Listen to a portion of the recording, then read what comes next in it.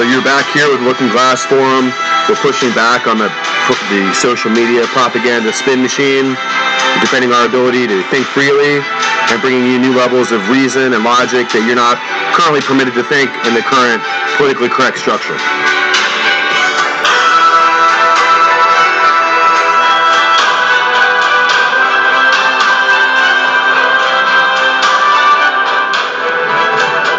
So welcome back here with Looking Glass Forum. Here we are in December 2020, and it's a very interesting time here.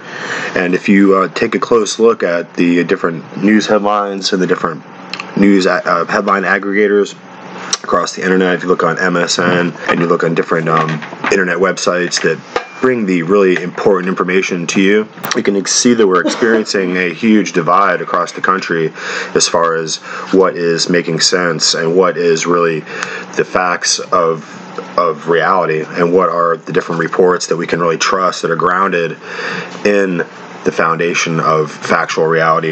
And we have to really discuss what is factual reality. Is reality just whatever bias that we prefer to hear? So you can see that there's really just these dueling echo chambers, and our entire body politic is being pulled into these separate groups where people prefer to hear the news that they would like to be true. So it's a process of prognosticating or self-fulfilling prophecies that we're all engaged in, trying to visualize the future or visualize events as we would like them to be. And so we see this all across the political spectrum here. What it is you prefer to hear, what particular facts that you're trying to see come into being here as we move forward.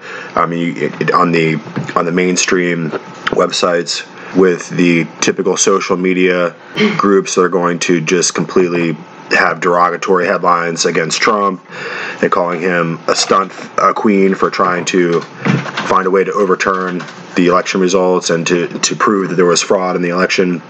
And on the other side, if you look at other news aggregators, you can see that they're following the constant attempt of Trump to find a way to find a legal remedy or to find a legislative remedy that could ultimately turn the tide here. And it's an interesting position that we're in politically, because we're so completely divided that we can no longer agree on what reality actually is.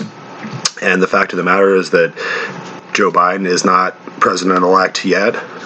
And the fact is that Trump could completely lose this and have it stolen out from under him from a network of fraudulent ballots and computer hacking in the Dominion systems that basically made a Trump landslide into a Trump loss. So from my point of view, it doesn't seem like that Trump has any reason to just give it up and concede. And if he doesn't concede, then somehow Joe Biden has to win. He has to take power. He has to get the president out of the White House and take over the presidency. And I'm not really sure how Joe Biden really goes about doing that. He's being really quiet about the fact that the Dominion machines are being explored, and there are websites and there's lawsuits going on, and they're taking the time in Michigan and other states to go through the voting machines carefully with forensic analysis. And the headlines on the other side of it, if you're over on the MSNBC, Microsoft, kind of CNN side of it, and you don't want to hear the facts, you're probably not hearing the fact that they're carefully finding a whole bunch of evidence that suggests that there was a massive voter fraud. And before, a week or two ago, this was dismissed as there was no evidence, there was nothing to say that there was any kind of voter fraud. But as we stand today, if you go ahead and look at some of the news articles that you might not prefer to read about because you like this alternate reality where Biden is already a shoo-in, he's already the president-elect, and he already basically won, he's picking his dream team cabinet. But if you look at the other side of the issue and go over to these other articles, it appears that Joe Biden is going to go down in flames. So we're in this dichotomy between two different places. I mean, we can't have two different presidents occupy one White House, so there has to be a winner. Ultimately, this fight is going to continue on, and it looks like that on the tech giant, Hollywood, influencer, mainstream media side of the issues, we're going to see the Democrat side of the issue here. We're going to have Twitter and Facebook trying to control the language, control the discussion, the narrative, and allow what news stories they deem to be reality or they see fit to release. are the only news stories that you're going to find really trending, and everything else is going to be blocked. So any kind of discussion about an alternate outcome to this election, which they do not prefer, they prefer for the deep state, kind of 45, 50 years in Washington, D.C., the swamp creature Biden and Harris to come in to take control, and that would be the outcome that they've been planning for, and that they see as the fit reality for us to see expressed on the internet and on their website. So the alternate to that, the other side of it, is that Trump is not conceding, and that as we move forward, despite all the shrill media hysteria over Trump being some kind of deranged lunatic for not conceding and not giving up, it looks like that there was a massive amount of voter fraud. And some of the state governors and some of the governors and the legislators are not really interested in hearing it, and they're just going to go ahead and certify these fraudulent election results. As it turns out, under law, you cannot certify fraudulent election results because they're fraudulent and they're incorrect and they're wrong. So ultimately, it takes some time to go through it all. But we don't have to really focus on the January dates, and we have to recognize that one of the Lincoln elections went all the way until, I believe it was the middle of March before it was finally settled. So this fight that Trump's putting up can go on for a long time, and ultimately it's not really about Trump, it's really about what the state legislators decide they want to do, because the election is decided not by popular votes or the fraudulent ballots that were stuffed into the ballot boxes. Those can all be easily dismissed. It really comes down to the state legislators and which actual electors they're going to send, and then ultimately in the Congress and in the Senate which electors they're going to dare accept. So we have to all become constitutional scholars and experts to understand how this is going to play out. But the media is really not doing us any justice by just pretending like Joe Biden already won, because he really didn't, and ultimately this thing could flip over and Trump could really overturn it. And it's not just a nightmare scenario, but it's an actual reality of a fact here that we have to really contend with if we're going to be rational people.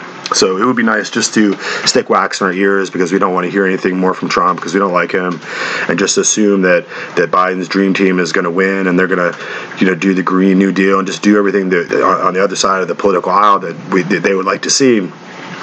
But ultimately, Biden did not win, and it doesn't look like he's really doing much to really increase his chances of really winning here, because ultimately, if they show that the Dominion voting system is incorrect, and that ultimately these mail-in ballots are cast out, all of a sudden you're going to find out that Donald Trump is going to be inaugurated. And I think that's going to be earth-shattering if that's what actually happens. And all that really has to happen for this to go Biden's way is for Trump to concede and just back off and give up and just accept the status quo. But I don't think he's going to do that. And I don't think the state legislature is going to do that either. I mean, Texas had almost 20 states behind their lawsuit, and it really doesn't matter if the Supreme Court knocks that down or not, because the Supreme Court isn't really in charge of the electors. In fact, the fact that they knocked that down and slapped it down really gave more fuel to the fire for the people that are, the legislators and the lawyers that are trying to push this idea that there was election fraud, and ultimately Donald Trump really won. So what it comes down to is that you can't have a false winner. You can't have a guy who lost the election, like in Biden's case, and they had a bunch of Dominion voting software shenanigans that flipped hundreds of thousands of votes to Biden, and they have a bunch of mail-in ballots that were never folded or never mailed in and never in an envelope. If it's shown that these fraudulent ballots were filled out in haste and were just counted over and over and over again by using some of the tabulation machines error modes, it's really what's being shown, that there was a lot of unscrupulous activity, a lot of pre-planned ballots that were basically set up for Biden by the tens of thousands and accounted repeatedly in order to basically show when the Dominion voting machine tabulators were in an error mode, instead of resetting them, they just allowed the error mode to allow the machine to stay in error mode and tabulated and counted false ballots over and over and over again. And this is really, as it's being proved and it's being shown out county by county in Michigan and Maricopa County and some of the other areas, this is a lot of the information that the other side of the political aisle doesn't want to hear. They would rather just gouge their eardrums out with hot pokers than to hear all this conspiracy mumbo jumbo. But it's really very serious stuff. And ultimately, on the left side of the aisle, they don't want to imagine that Joe Biden could be totally ousted, him and his whole dream team. But you have to understand, this is a sitting president, and the incoming president doesn't really have any kind of political power. For the last 4 years, Donald Trump has been set up, there in Washington, and he has his whole team in place. So he has a lot of emergency authority. He has martial law capacity, and ultimately, if it's being borne out to the American people and to Donald Trump that this election was stolen, that he was really the winner, he has absolutely no reason to give up the presidency, and he probably won't. And there's really nothing that Twitter or MSNBC or Joe Biden or Hollywood or anybody can really do about it. You can go out in the streets with Antifa and try to burn shit down, and you can go and jump over the fence of the White House and try to cause havoc with this George Soros funded, the Obama-backed paramilitary groups that the Democrats have out there marching around, Black Lives Matter and so on.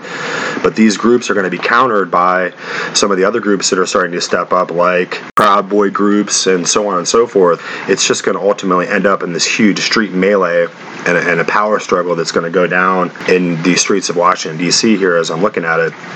But ultimately, Donald Trump doesn't have any real right to give up or concede if it wasn't a real defeat. So on one side, you have the news aggregators, you have the Twitter and Google and MSNBC and these other groups that are just refusing to listen to any of the other side of the debate.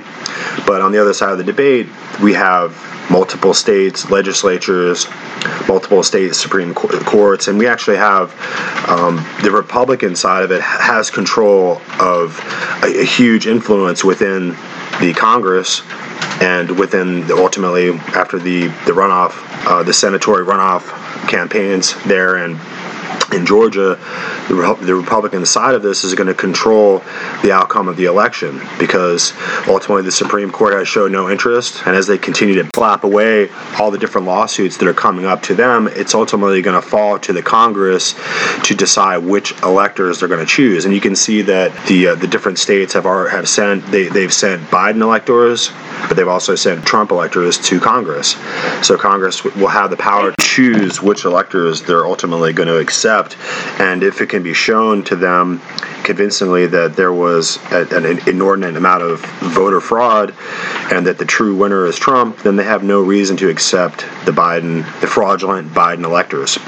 Despite all the power plays that were put forward in the states by the attorney generals of the states and by the governors of the states, ultimately these different states are being controlled by Republican legislatures, and they don't have any reason to accept the fraudulent outcome.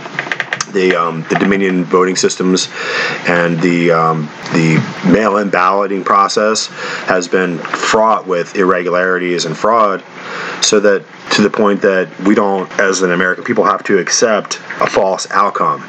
Obviously, the Biden people, Twitter, Facebook, Google, Hollywood, Silicon Valley, lots of actors, China. These are international actors, China, Russia. Other people had different reasons why they wanted to invest into this confusion and ensure that it wouldn't be a clean, straight up or down vote. But there would be all this confusion and all this different kind of stopping the vote, counting and starting with different people coming in at different times in the middle of the night to add ballots and to do all this different kind of fraudulent criminal activity. And now the fact that, Facebook, Twitter, MSNBC, Google, nobody's going to allow there to be any discussion about this election, and ultimately you're going to be censored, and you're going to be your opinion is going to be blocked if you want to express the idea that, wait a second, this wasn't really a clean election.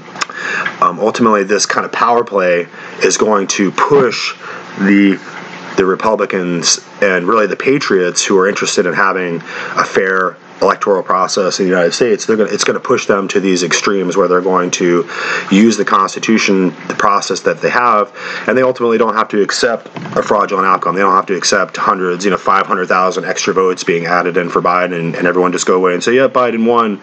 I just don't think that that's going to happen. And ultimately, in reality, you're when you look on your phone, on your smart device, I don't know if it's a smart device or a dumb device, because you're ultimately being dumbed down by the control that Silicon Valley has over the information flow. And while they're able to control what people really know and what they read, and the news articles are going to be basically trending and the ones that are going to be censored and shadow banned, ultimately the American people themselves and really the state legislatures don't have to accept this uniform, ubiquitous deception that's happening. Ultimately, they can say, you know what, we've seen enough. We realize now that in our state there was fraud in the election, that Trump won, and we're sending our Trump electors up to Washington, D.C. so that the Congress and the Senate there can accept the Trump victory. So that's kind of what's being set up in the background. There's no discussion of it. And, Jake Tapper is finally going to come out and say, yep, there was a Hunter Biden laptop which had a bunch of with a bunch of images of him and videos of him smoking crack and doing pornographic stuff. And the fact that the DOJ is going to investigate the Biden family, and ultimately Biden at this point, despite claiming that he's in this office of the president-elect, there really is no office of the president-elect. I mean, this is just factual reality, and he really isn't the president-elect yet. So a lot of these investigations of their corruption in the Biden family that are not being reported on Twitter, that are not being reported in Time magazine, they're not being reported in the public space so that you can hear it.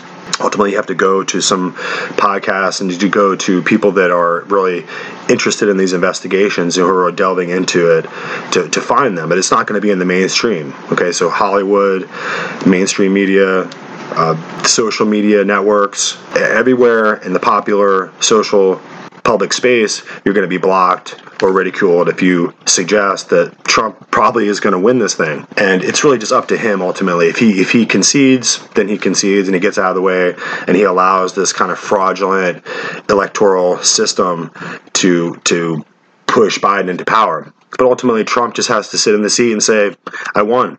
And there really is nothing that Biden can do to unseat him at this point. There's really no maids or security personnel. There's no Secret Service agents who are going to come over to Trump and tap him on the shoulder and say, hey, Trump, it's time for you to leave now. You lost.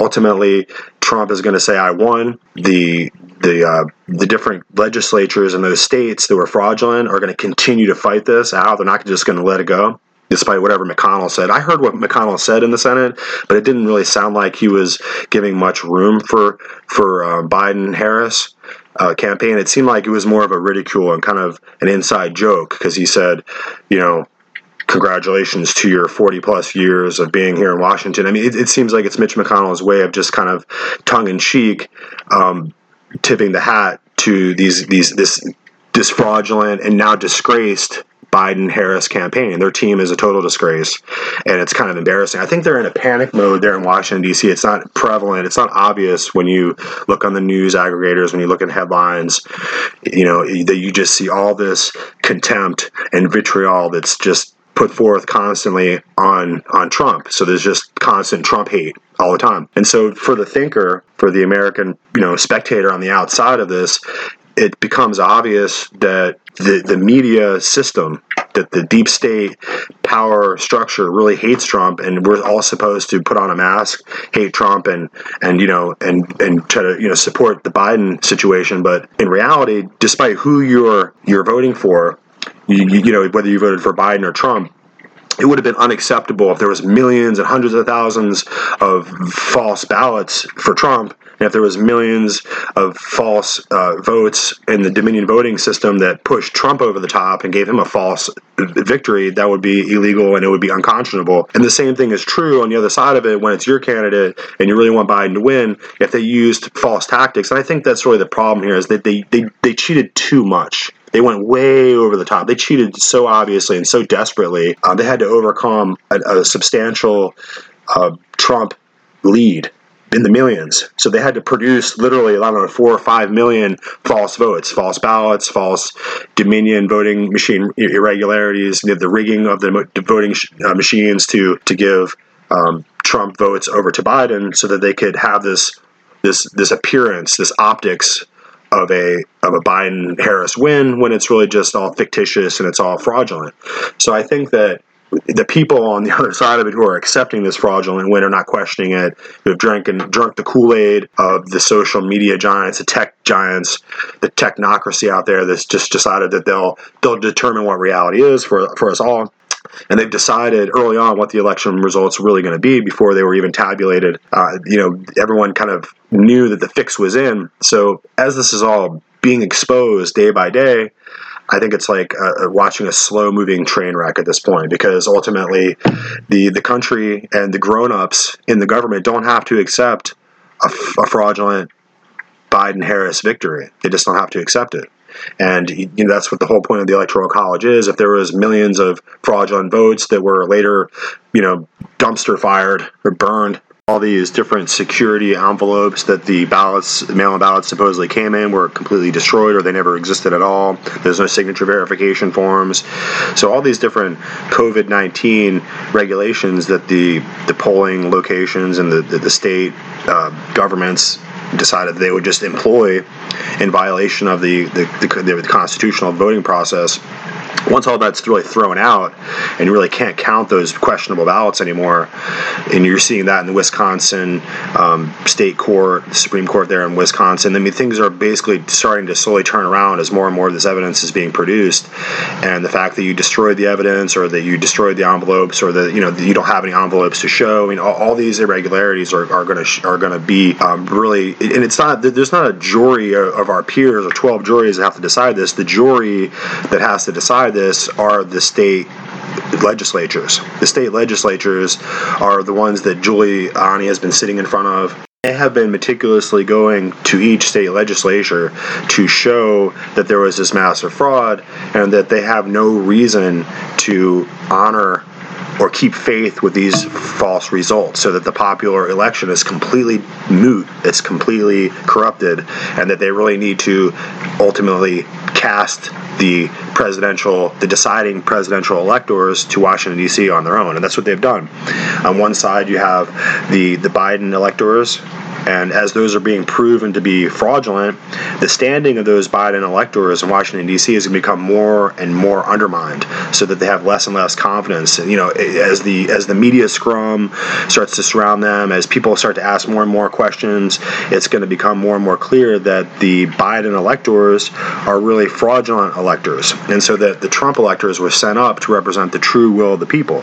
So you have to understand the dynamic here. If the will of the people was to vote for Trump, and that there was a huge conspiratorial action on the side of the Biden campaign, on the Dominion voting systems, on the mail-in ballots, and on the counting process, and in 100 different ways, they were able to basically wag the dog and change the outcome of the election from what the American people wanted to what the Biden clique wanted.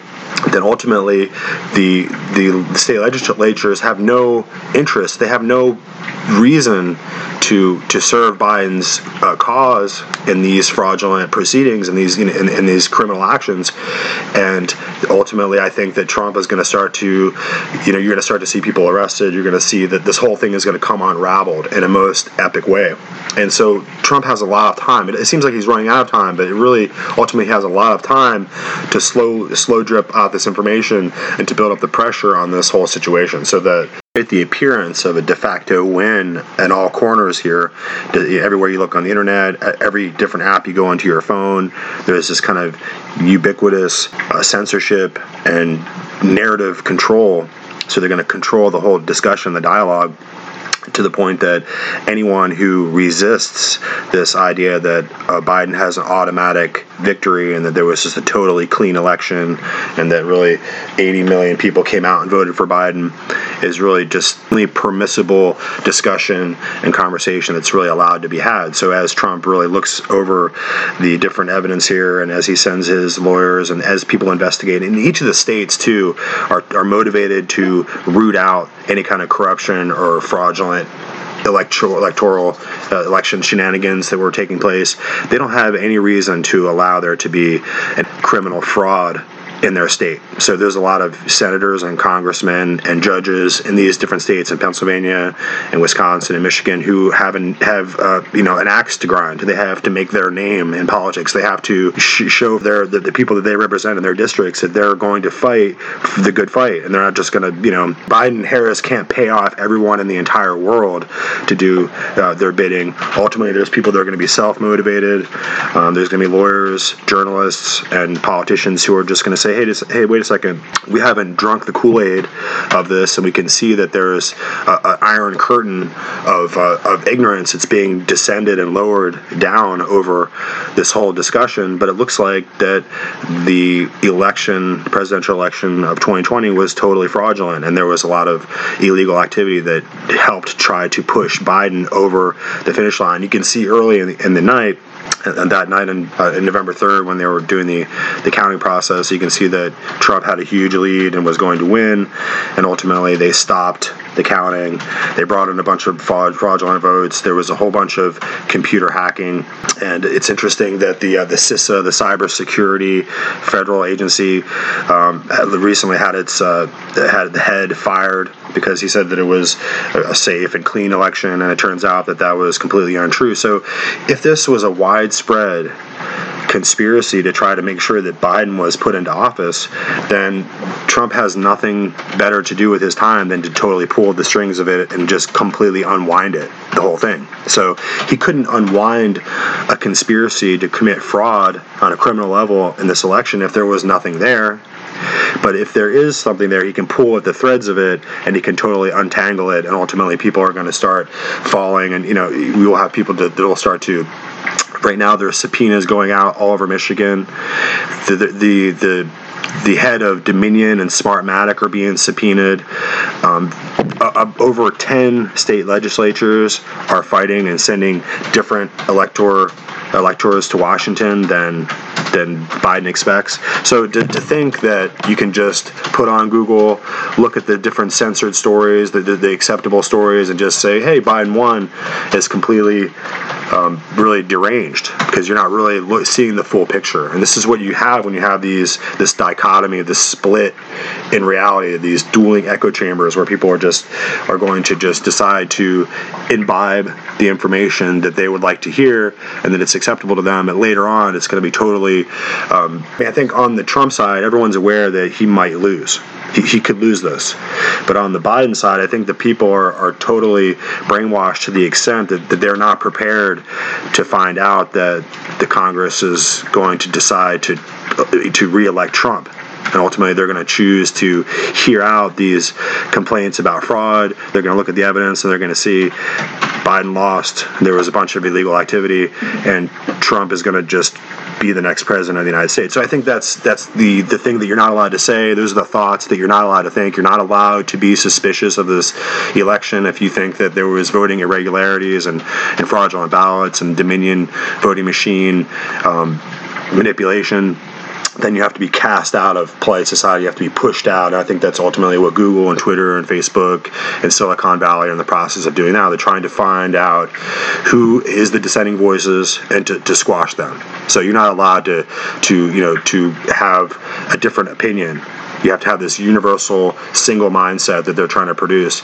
And ultimately, I think they're trying to take away the POTUS Twitter handle. They're going to do all these different things. And ultimately, as the evidence is being borne out and it becomes clear that Trump is going to win, I think that there'll be a total blackout. This confederacy, this deep state confederacy that they call it, that really has to do with keeping the central bank, Federal Reserve power structure in place, and having to do with the Hollywood celebrity elite and the Silicon Valley technocracy elite that's out there, and it really has to do with them maintaining their power. So it's really about all of John Brennan and James Comey and James Clapper and really just the Obama intelligence operatives who really brought this on themselves by going so hard against the Trump campaign, trying to destroy the Trump campaign before it had even been inaugurated into office, when they realized that Hillary Clinton was going to lose. And so I think this was just a replay of the 2016 election where they gamed it out for the last 4 years, and they decided that they were just not going going to allow there to be a technical win by the Trump administration. So they had every different trick in the book. They had different counties, different areas, and different swing states, and they had it all set up. They even brought in the different ballots in different areas overnight, and they were acting like the deep state cabal that the right accuses them of being. So they were not interested in really hearing the judgment or the will of the American people. It was a coup d'etat against the democratic process. It was really the Obama acolytes who are just trying to get back into power. You already see this Samantha Powers and some of these other Obama sycophants that are out there. They're interested in just getting themselves back into power, surrounding Hillary Clinton and the whole Clinton situation. So it's just going to bring back another era of corruption if Biden gets into play. I mean, it's obvious that Biden is a completely geriatric moron who's completely shot out. His brain doesn't work or function anymore at all, and that his family is a bunch of corrupt crackhead, stripper dating, sellouts to China. And it's so obvious on the face of it that the Biden family is corrupt and really perverted. They have an issue with sexual perversion that's just completely demonstrable, and it's really sickening. And ultimately, you're having them being pushed into power by the deep state movers and shakers, the George Soros types, those people out there who are not interested in letting the United Nations lose power, the World Trade Organization to lose its power, the World Health Organization. These are the globalists that are not interested in seeing what Trump's going to do next. So they're completely invested, they're all in, and they have committed a level of traitorous criminality here against America, so that they're serving the Chinese and the Russian hackers, interested in serving their masters there in China, and ultimately, serving their masters there in the European Union too. Now, and as I'm looking through the different headlines, we have all this criticism of Trump at every possible level that's almost inhuman. It's incomprehensible level of criticism. You'd think that the man was really just the Antichrist, and then you have this adulation, this glowing adoration of Joe Biden that's really just sickening because he's a complete moron. And ultimately, the tech giants and Twitter and the MSN, NBC webpage and all these different groups know that Biden is really just a sellout. He's been a Washington swamp creature for 40 years. He hasn't done anything. I mean, when he was younger, he was marching around and supporting white racists, and now down in the Georgia Senate election, he's supporting this black fellow who's an out-and-out anti-Semite, racist against white people. So he's gone from supporting white racists to now black liberal communist racists who hate white people. So there's just the Democratic Party has completely come unhinged as it's trying to move forward these different nonsensical platforms of propaganda. So you have the New Green Deal, you have this pro-Palestine, anti-Israel platform, you have this Black Lives Matter, all white people are racist platform. You have all these extremists, and you have the communists, the neo-Marxists front that's coming into the party, and ultimately we're bringing in this monstrous amalgamation of corruption and anti-American zealotry. Really, it's just extremism. And really, these are the purposes and the outlet of China. China is looking for these extremists, for these anti-American political agitators to serve the purpose of empowering China and disempowering American freedom and American democratic institutions across the West here. So this is an existential fight that we're engaged in. And I just don't think that Trump is ultimately to just put it down and go away and go to retire in Florida. I mean, it's possible.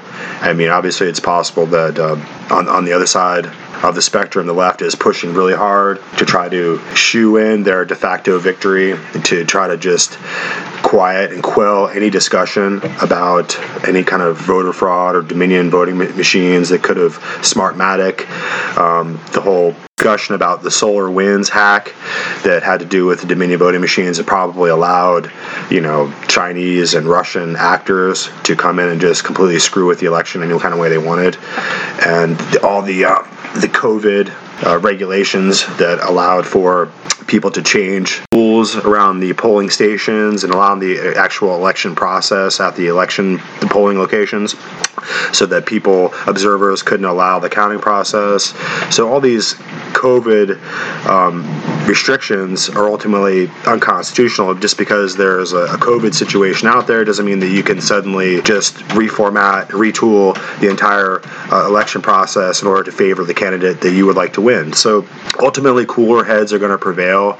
There's a lot of people within the judiciary, within the Supreme Court, within these different state Supreme Courts, and within the legislators that don't really have any reason to just let this go and to just let Biden win without any kind of struggle. So I think there ultimately is going to be a struggle here, and we can see on one side that there's a lot of media pressure. We could see McConnell who finally came out in the Senate and called Joe Biden president-elect, and the media takes that as a huge concession and a huge victory on their part, because they're really just trying to really pull off this fraud. So in any area where they can start to see the Republicans give in to their mode of interpreting reality here, and to the narrative that they're putting forth in order to describe this as a new Biden-Harris presidential victory, they're going to take advantage of it. But on the other side, you have to recognize that right here on the front of Microsoft Network, MSN.com, I can see a news article that shows that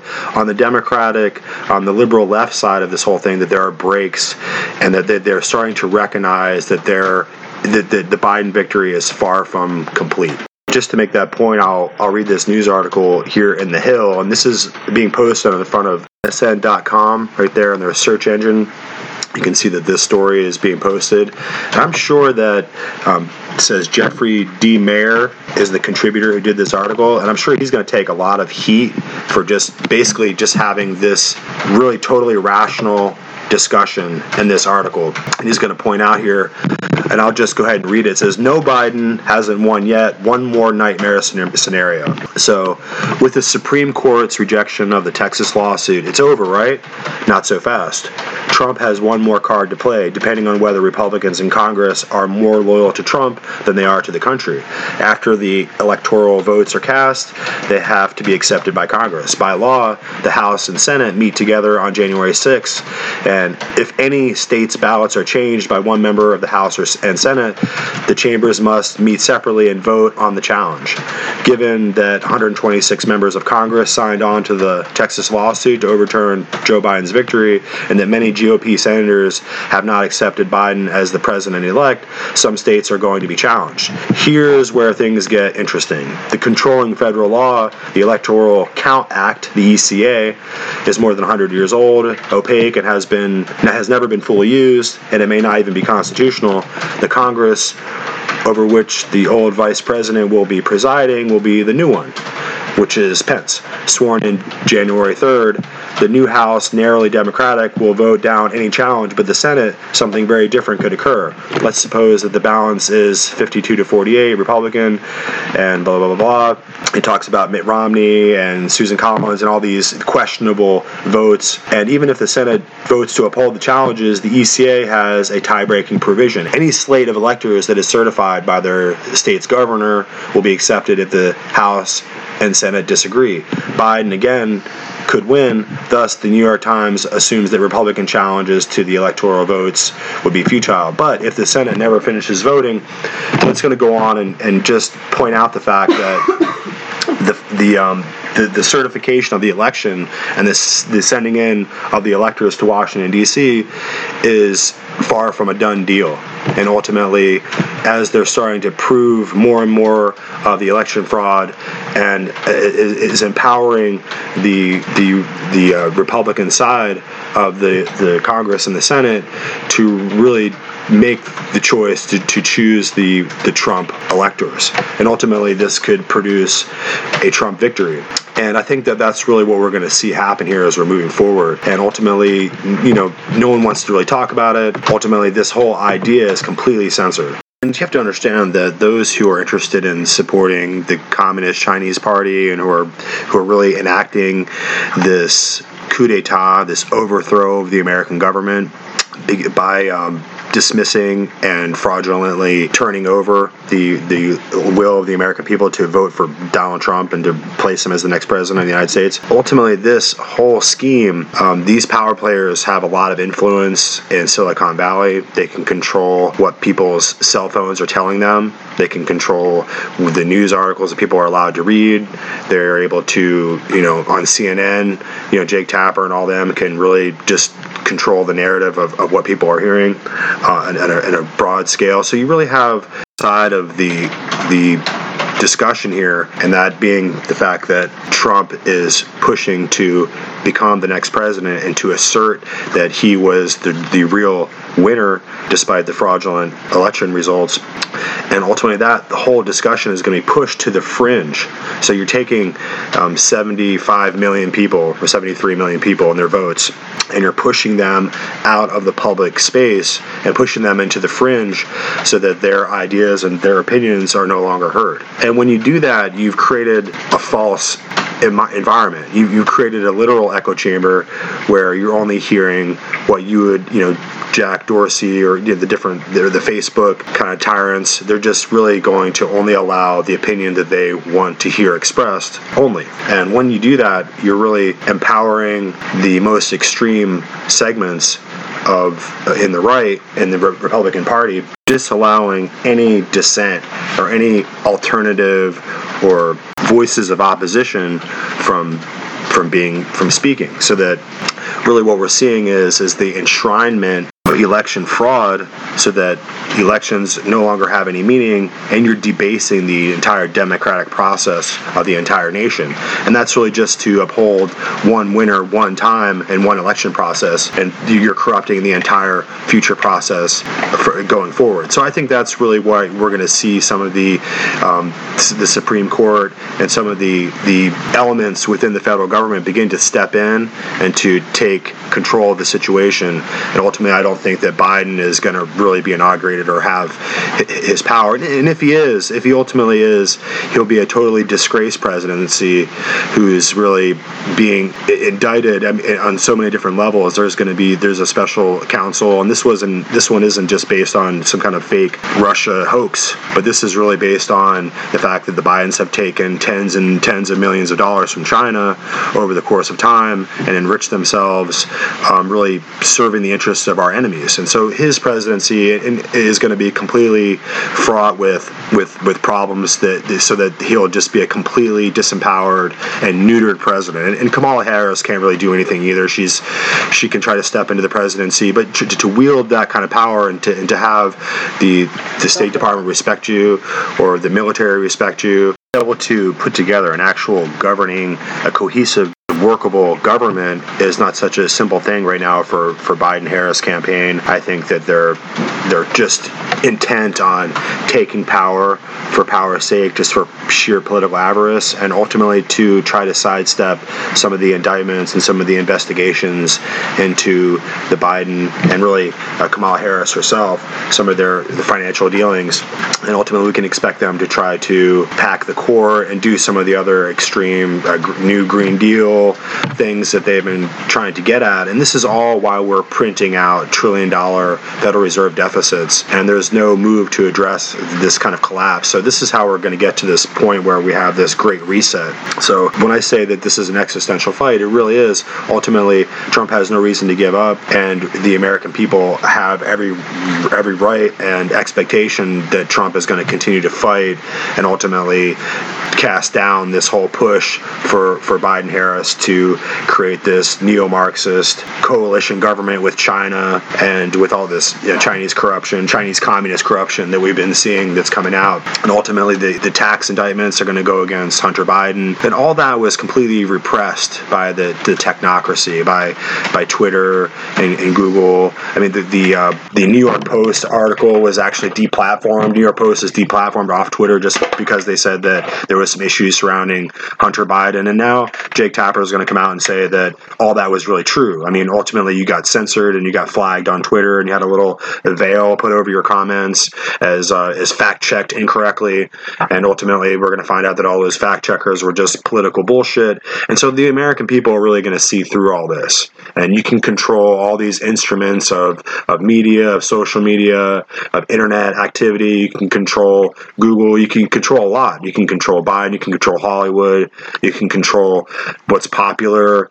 But ultimately, you can't control what the American people are going to think. And when they're starting to recognize that there's this huge confederacy of neo-Marxist, leftist collaborators. We're not talking about liberals. Liberals are good. We need liberty. We need liberation. We need libertines. We're talking about the communist, neo-Marxist leftists out there that are here to topple the government and to spend us into oblivion and basically weaken, just the way that Obama weakened the military.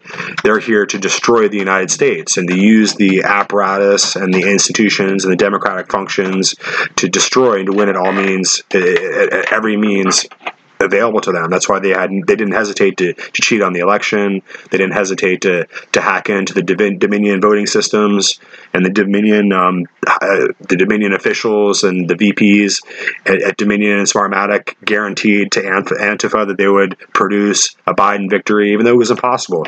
Even though I think Biden only got 43 million votes and Trump got 72 million, they were able to manipulate various states. I mean, we can see spikes during the night where suddenly Biden has 400,000 more votes in one 30-minute period. So, I mean, it's obvious election fraud. I don't think they cared. They just really wanted to get to the next stage of their Great Reset. Ultimately, they didn't have a war. The COVID thing is breaking down. That's no longer really an excuse because now we have a vaccine. So it's really time to take off the mask. It's time to go back to being normal Americans. We can clean our minds from all the brainwash that the media has been putting us through. The propaganda mill has been putting us through it. But ultimately, it's time for us to take back our minds, to unmask ourselves. If we want to take a vaccine, take a vaccine. But it's ultimately time for us to take our country back. I think that many, many people's eyes are being opened to how much that the deep state cabal, the international set, the kind of the globalist billionaire power structure that's out there that's tied with the Georgetown set that really controls Washington politics and really directs our nation, how much control it really has over our lives and over our thinking. So there's really no law that's been set that says you have to wear a mask, but ultimately, this whole kind of paradigm has been raised that if you don't wear a mask, then you might end up having people complain. You might end up having to deal with cops. In some areas, you might be arrested. Thanksgiving dinner might be have a SWAT team come through and kick in your door if you had too many people at your Thanksgiving dinner. And these are all violations of the Constitution. And these are supposedly the attempts of the government to protect the citizenry against the virus. But these were really ultimately a global governance, a deep state world government of elites that are trying to control our country and control what happens all around the world, so that everywhere you go, if you listen carefully to what people are saying, if you go into Afghanistan or if you go to Kabul or if you go to Peru, I mean, everywhere people are being required to wear these masks, and there's really no sense of where this direction is coming from. It's just coming from above. It's coming from the people who tell us what to do. If you're on a college campus, then the administrative staff and their bosses are telling you, or if you have a job, if you want to keep your job, or if you want to enter into a business, or on every level, you're being informed that and dictated to. It's really just a global dictatorship, and it's not coming from one individual, but it's coming from an entire cabal of individuals who are really determining for us how life is going to be and how our lives are going to be. And so you have Fauci coming out and saying that maybe this pandemic will last into another year, maybe another 2 years, maybe next summer. And they're just kind of arbitrarily making it up as they go. And these are supposed to be scientists. These are supposed to be the intelligentsia that we all need to listen to. And it's really just time for us, whether we're Republicans or Democrats, to recognize that we're being condescended to and we're being treated like like we're being treated like children, like little peasants, and ultimately we can determine for ourselves what's best. And it looks like to me that there's really no reason to wear these masks. These masks really don't help anything. They're really just stifling, and they're really just symbols of control over us. And as I'm going through some of these news articles, I can see some people that are questioning what's happening with Biden. I can see a whole lot of criticism of Trump, but I constantly see these pictures, the Christmas cards for the royal family for the last 10 years, all these pictures of Prince Harry and his wife, and Kate Middleton, and all the royals, and there's this constant gushing and adulation and this worship of the royals there in England. And it's obvious to me that it's just exactly what Voltaire said. And he said, if you want to know who rules over you, all you need to do is find out who you're not allowed to criticize. And so in this case, we're not allowed to criticize the royals. We're not allowed to criticize the monarchy of England, okay? You're not allowed to do it if you're on MSNBC. You're not allowed to do it if you're on Twitter or Google. Even if you're Puff Daddy, or you're not allowed to criticize. So ultimately, this is really where we can see that the power structure that's directing all these events is really coming from. And now, on another subject here, I hear a really interesting discussion that's coming up surrounding the question of and this is becoming highly political, but the question of homosexuality and really where we stand. And we have this phalanx of political correctness across college campuses, across the re-education programs that are happening within government, within academia, and within all these different areas of our cultural, social life. So at Hollywood, the big tech think tanks are going to disallow any kind of differing opinion. So, obviously we don't like haters. Nobody likes racism, or nobody likes, people who, let's use a word, homophobic. I mean, are you afraid of gay people? Or if you just don't like gay people, it's something that you're not familiar with. It's not part of your culture. So when you see homosexual people, it throws people off. It's okay to be educated and learn that people are out there, they have homosexual lifestyles, and that's really not very unusual. If we look back in history, we can go back to the ancient empires in the past and see that this is something that's been with us as a part of normal society for a very long time. Now, the question is, when we get into the protection of all things homosexual, so it goes past like the idea that there might be a homosexual couple who wants to have the recognition of being married, who wants to have legal standing so that they can go into hospitals and care for their loved ones, even though they don't have a typical heterosexual male-female relationship. They want to be recognized in a legal setting so that their relationship is qualified as a marriage, and that their lives have connected and been united, and in that way that we understand as matrimony. And so we're going well past that kind of basis, which is totally reasonable, to the LGBTQ thing, to where we're getting into the transgendered identity politics, and ultimately the question of where are we empowering unhealthy behavior? Where are we calling people who have legitimate mental illness and who are participating in very dangerous behaviors, and we're just going to cover that as something that's unable to be criticized, unable to be questioned because of the current state of political correction and political ideology. So when it comes down to the question of, are we going to allow 12 and 13-year-old girls to take body and mind changing hormones like testosterone and these different kind of powerful medications that totally alter your body?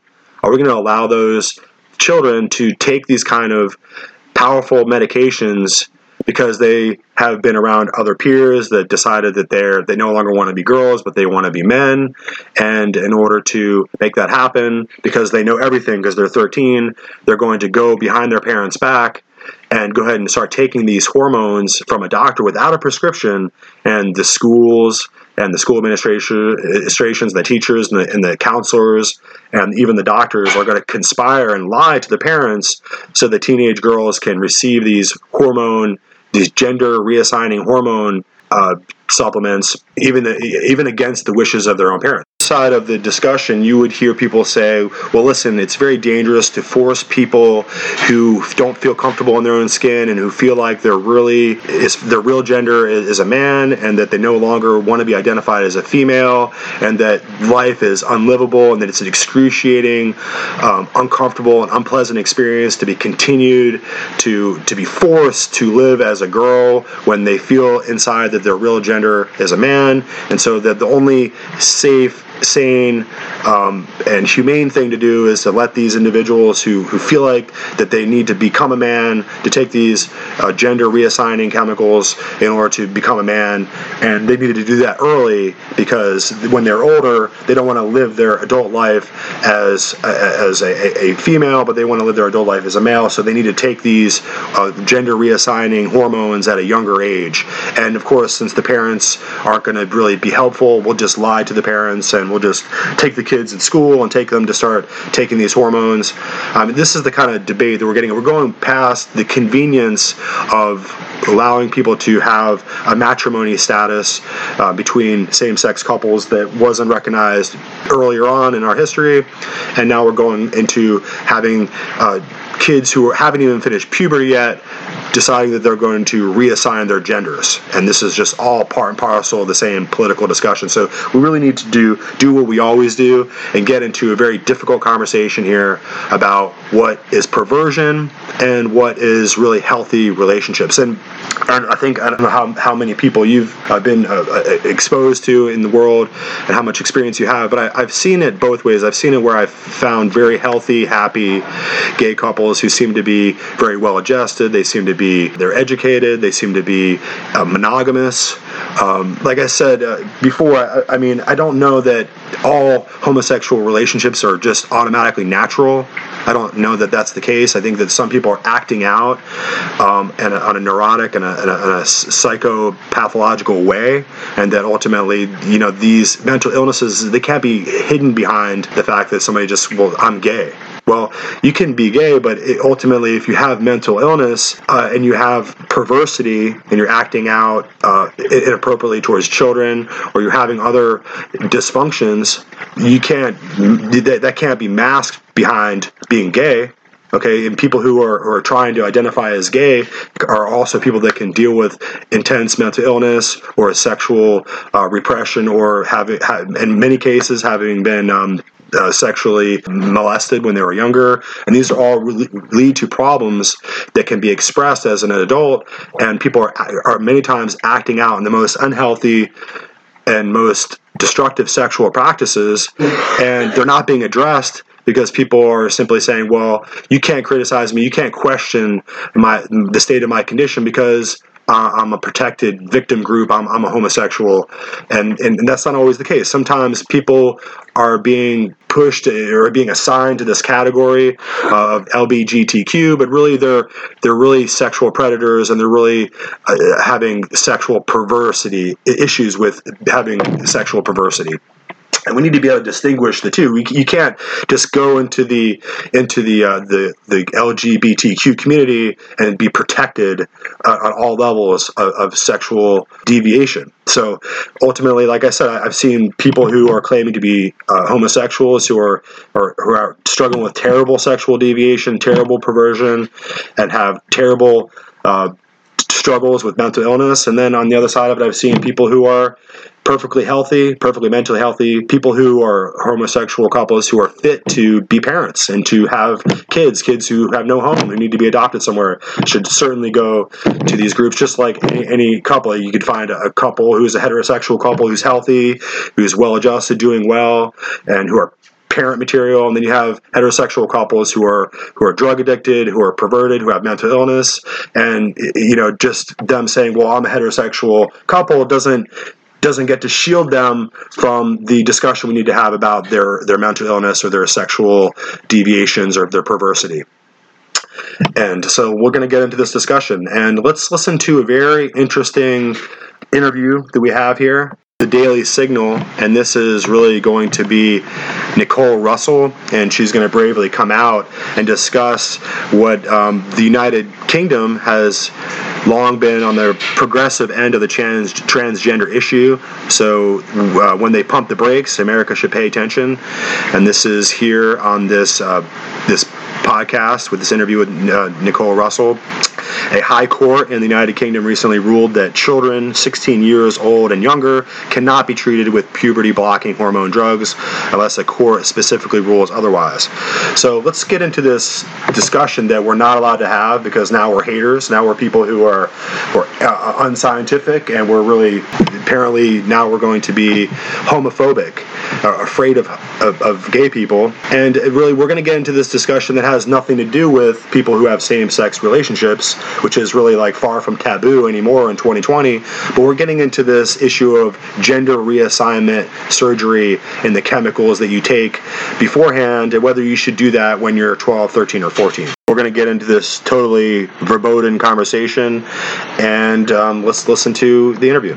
A court in the UK recently ruled that children 16 years and younger cannot be prescribed puberty-blocking hormone drugs, and the US needs to take notice. Nicole Russell, a Daily Signal contributor, and I recently spoke on the Problematic Women podcast about this case and the impact the transgender craze is having on people across the nation. We are so excited to share that interview with you here on today's show. Stay tuned for my conversation with Nicole Russell as we discuss the impact of the transgender movement on young people and society as a whole.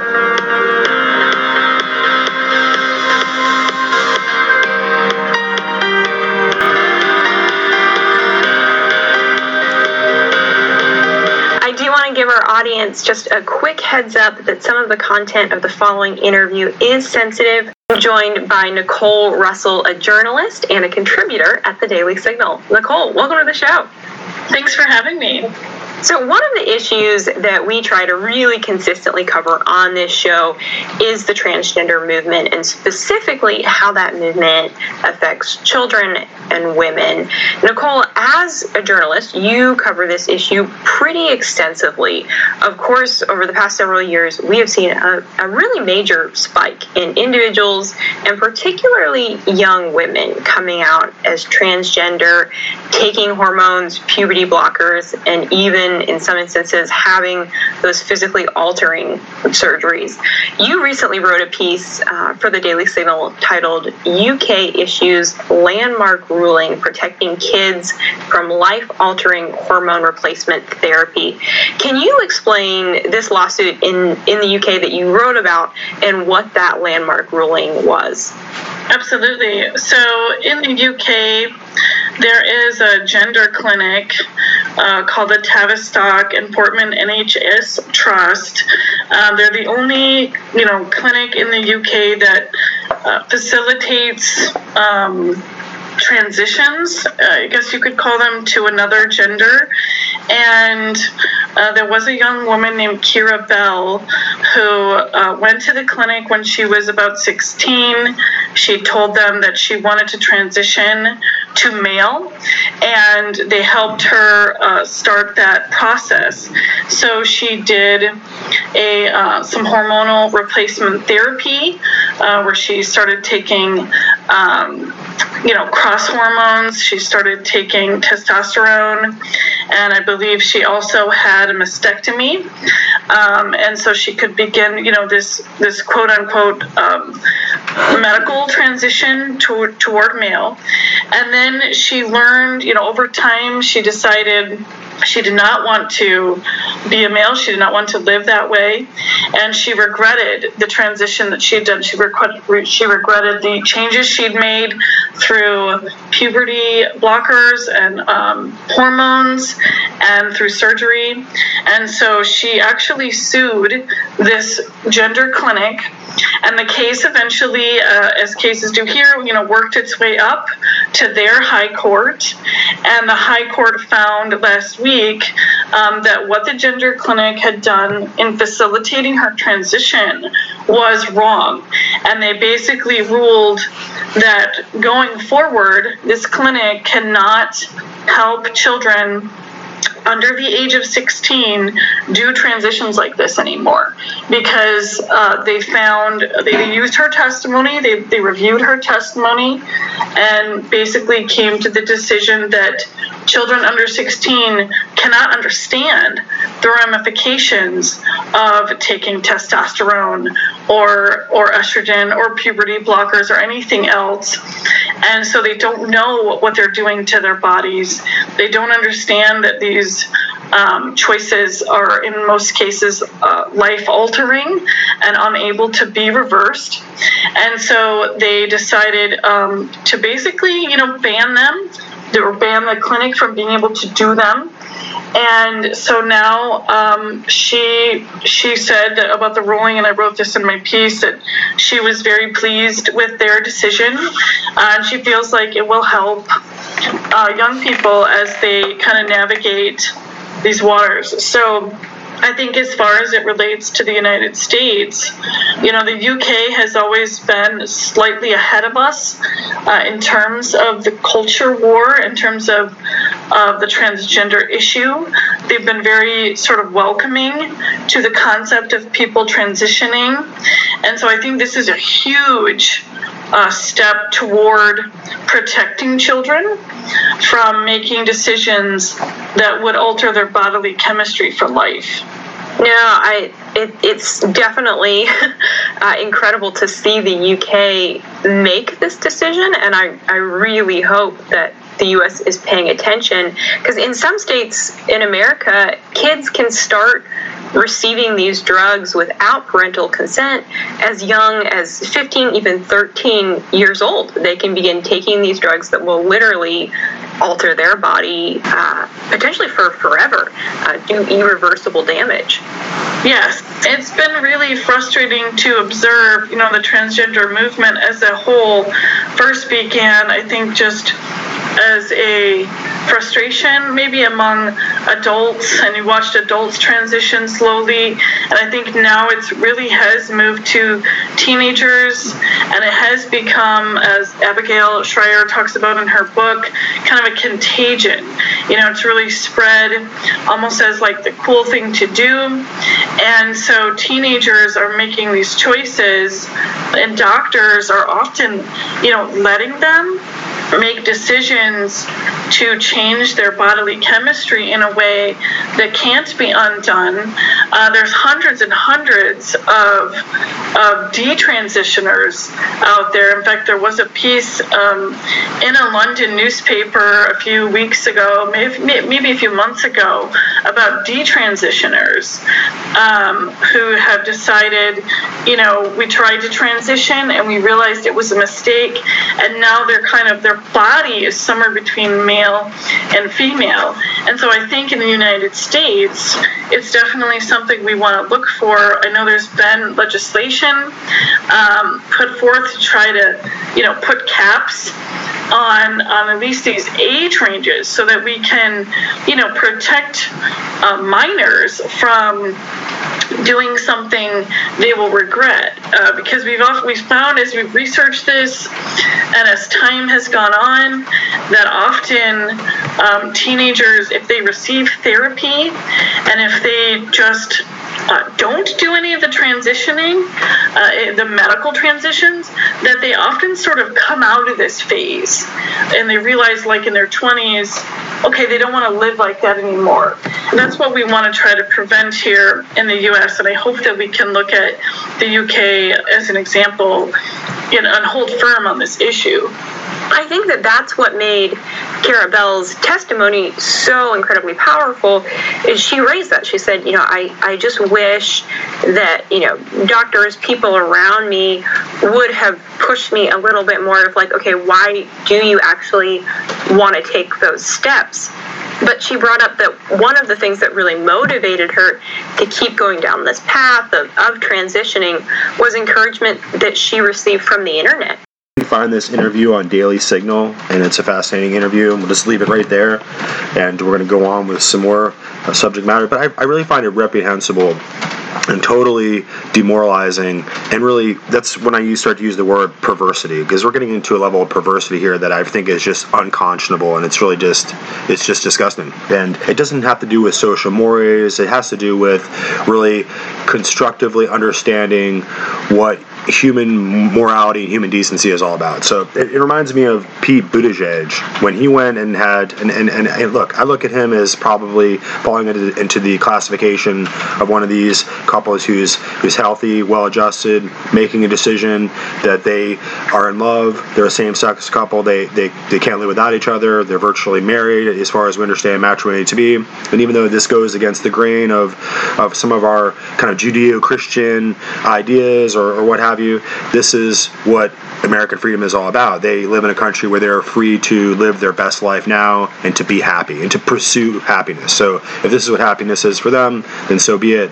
But when you bring a little 8 or 9-year-old boy out onto the stage who says that he's he's homosexual, and he's obviously being under the influence of homosexual people that are around him that have proliferated this whole idea into his mind, so that he's being sexualized as a little boy, it's really a form of child abuse. So that a little 9-year-old boy can't just grow up with his little G.I. Joes and Transformers or play dolls or just play as a little boy, but he has to be inculcated with all these ideas about sexuality and where our sexual genitals go, and it's really just, it's inappropriate. It's inappropriate to inculcate sexuality to a 9-year-old boy in a heterosexual world, and it's also inappropriate to do it in a homosexual way. I mean, little 8, 9-year-old boys should be little 8, 9-year-old boys. They shouldn't have their minds laden with these ideas about politics and sexuality. It's absolutely child abuse. It's actually like almost a form of child molestation. I mean, kids are going to grow up and understand that some families have a mom and a dad, and some families have 2 mommies, and beyond that point, when you're trying to pressure a kid to express his gender identity or his sexual orientation when he's 9 and he hasn't even gone through puberty yet. I mean, this is a little boy who functionally isn't even sexually functional at 9. He hasn't even hit puberty. This is a 9-year-old boy who's just really just following along with the adult influence around him, and it's absolutely reprehensible, and it's horrifying. It's really just horrifying. Let's just put it out there. You have no right to sexualize or homosexualize a little 9-year-old boy. Okay, and for him to decide that he's going to have these kind of partners when he gets older, after he goes through puberty, after he actually becomes sexually active, sexually functional, when he becomes past adolescence, and he goes in this, we're talking, we haven't even hit prom yet. And this kid is on the stage in the presidential election waving and telling everyone that he's gay, and he's receiving adulation and positive attention to affirm that he's making a good life decision. But what we'll find out is that there's a high level of desistance, and we'll probably find out later on in a news article that the same little boy is going to grow up and happily marry Sally and have children, and he'll desist from all this propaganda that was put into his head when he was younger. He'll probably grow up and find out that he's attracted to women, as almost all men are. And so that's what we're really discussing here, is that ultimately, if you're a man and you're growing up in the world, for whatever reason you don't find women attractive, then ultimately, from my point of view, there's something wrong with you, okay? Because we were designed, and ultimately, if you don't like that, if you don't like the idea that there was a deity that designed all of this, then ultimately we evolved over time to have a corresponding mate, so that we have our entire mammalian physiology is constructed to be male and female. And so in this attraction between male and female, and that's going to be a hormonal response in our physiology, so it's going to be pheromones, which are not detectable, and these ultimately are going to be the things that drive us towards this attraction. So on some level, are there people out there that are attracted to the same sex based on genetic differences, based on physiological differences within them that drive that? That's very possible. But there's also people out there who are being driven to same-sex attraction because of emotional development disorders. And all we have to do is look to psychoanalysis to understand that some people have psychological and neurotic tendencies that allow them to feel inadequate in their own masculinity or in their own femininity in some cases, and because of these underlying insecurities are driven towards homosexual relationships. And in a lot of cases, people are going to therapy, and they're getting their urges towards same-sex attraction addressed in therapy because they would like to have attraction to opposite sex. So this whole conversation is a lot more convoluted than it appears. I'm here trying to pick on people because of the way that they choose to live and their lifestyles. We're here to point out that in many cases, this whole political correctness kind of scheme that disallows any kind of healthy criticism of psychological disabilities and illnesses that people are dealing with is really unhelpful, and it's really ultimately unhealthy. Ultimately, we have to be able to recognize when people are having a tough time. And in this case, when people are 14 or 15 years old and they don't know anything about who they are yet or their lives, and they haven't even finished developing as children, and we're already coming out as an entire society and as a culture and across the internet and as far as the medical establishment, and we're positively affirming that these kids should, go ahead, what the hell? Go ahead and just have your gender reassigned. It's no big deal. It's like taking an Advil. It's like just, it's like having some kind of augmentation done. Maybe have your nose fixed. Maybe just change your gender a little bit, take these hormones, and totally just, change your body forever. And then when these kids grow up and later on, they want to have a high level of desistance. I mean, what's the desistance rate? Up to like 80% of people when they're young and they think that they're one gender, or you're a little boy and you like to play with Barbie, and then you grow up and you recognize that you're attracted to Barbie.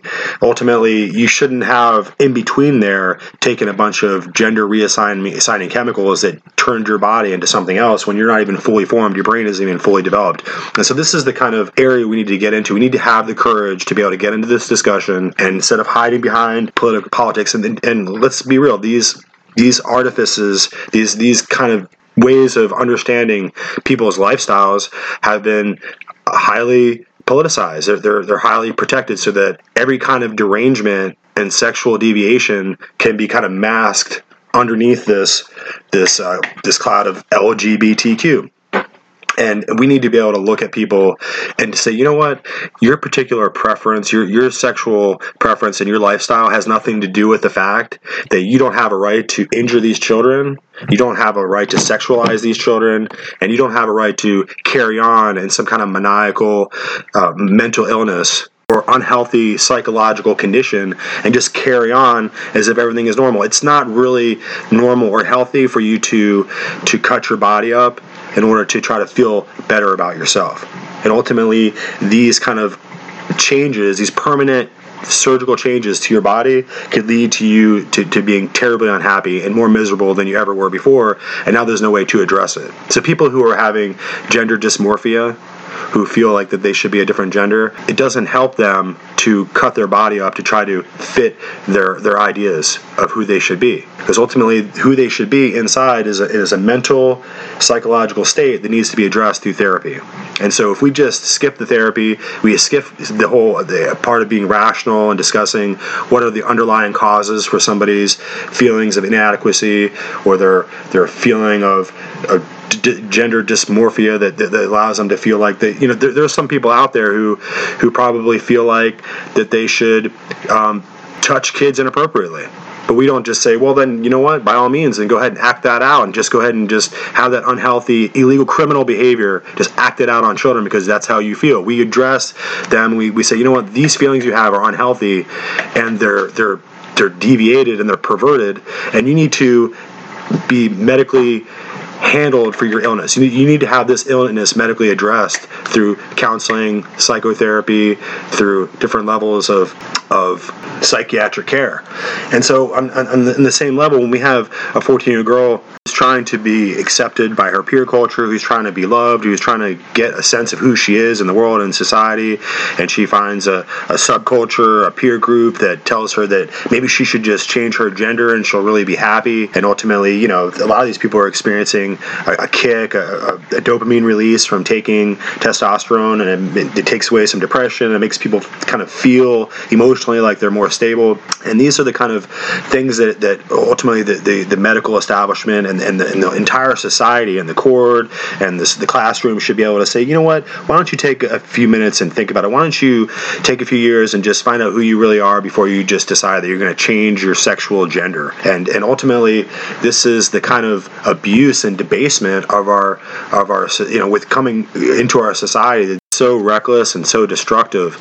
And we really need to be able to have the courage to push back on what people tell us is acceptable, politically correct, culturally acceptable norms, and really just think for ourselves and think about our children's happiness and think about what's happening to our young people. And so these are kids, these are children who shouldn't be molested, and they shouldn't be corrupted, and they shouldn't be being encouraged to change their gender when they're just children in the middle of adolescence. A lot of pseudoscience out there too that is just kind of floating around, and it kind of makes it where you have the leftists, radicals, and these are going to be like neo-Jacobin style paramilitary groups and fascist groups like Antifa. Even though they claim to be anti-fascist, they're really just fascists, and they're running around burning things and throwing feces on cops and injuring people and stabbing people, and really just trying to do whatever they can in a Bolshevik way to overturn our entire culture. And these are the people that we're supposed to be listening to for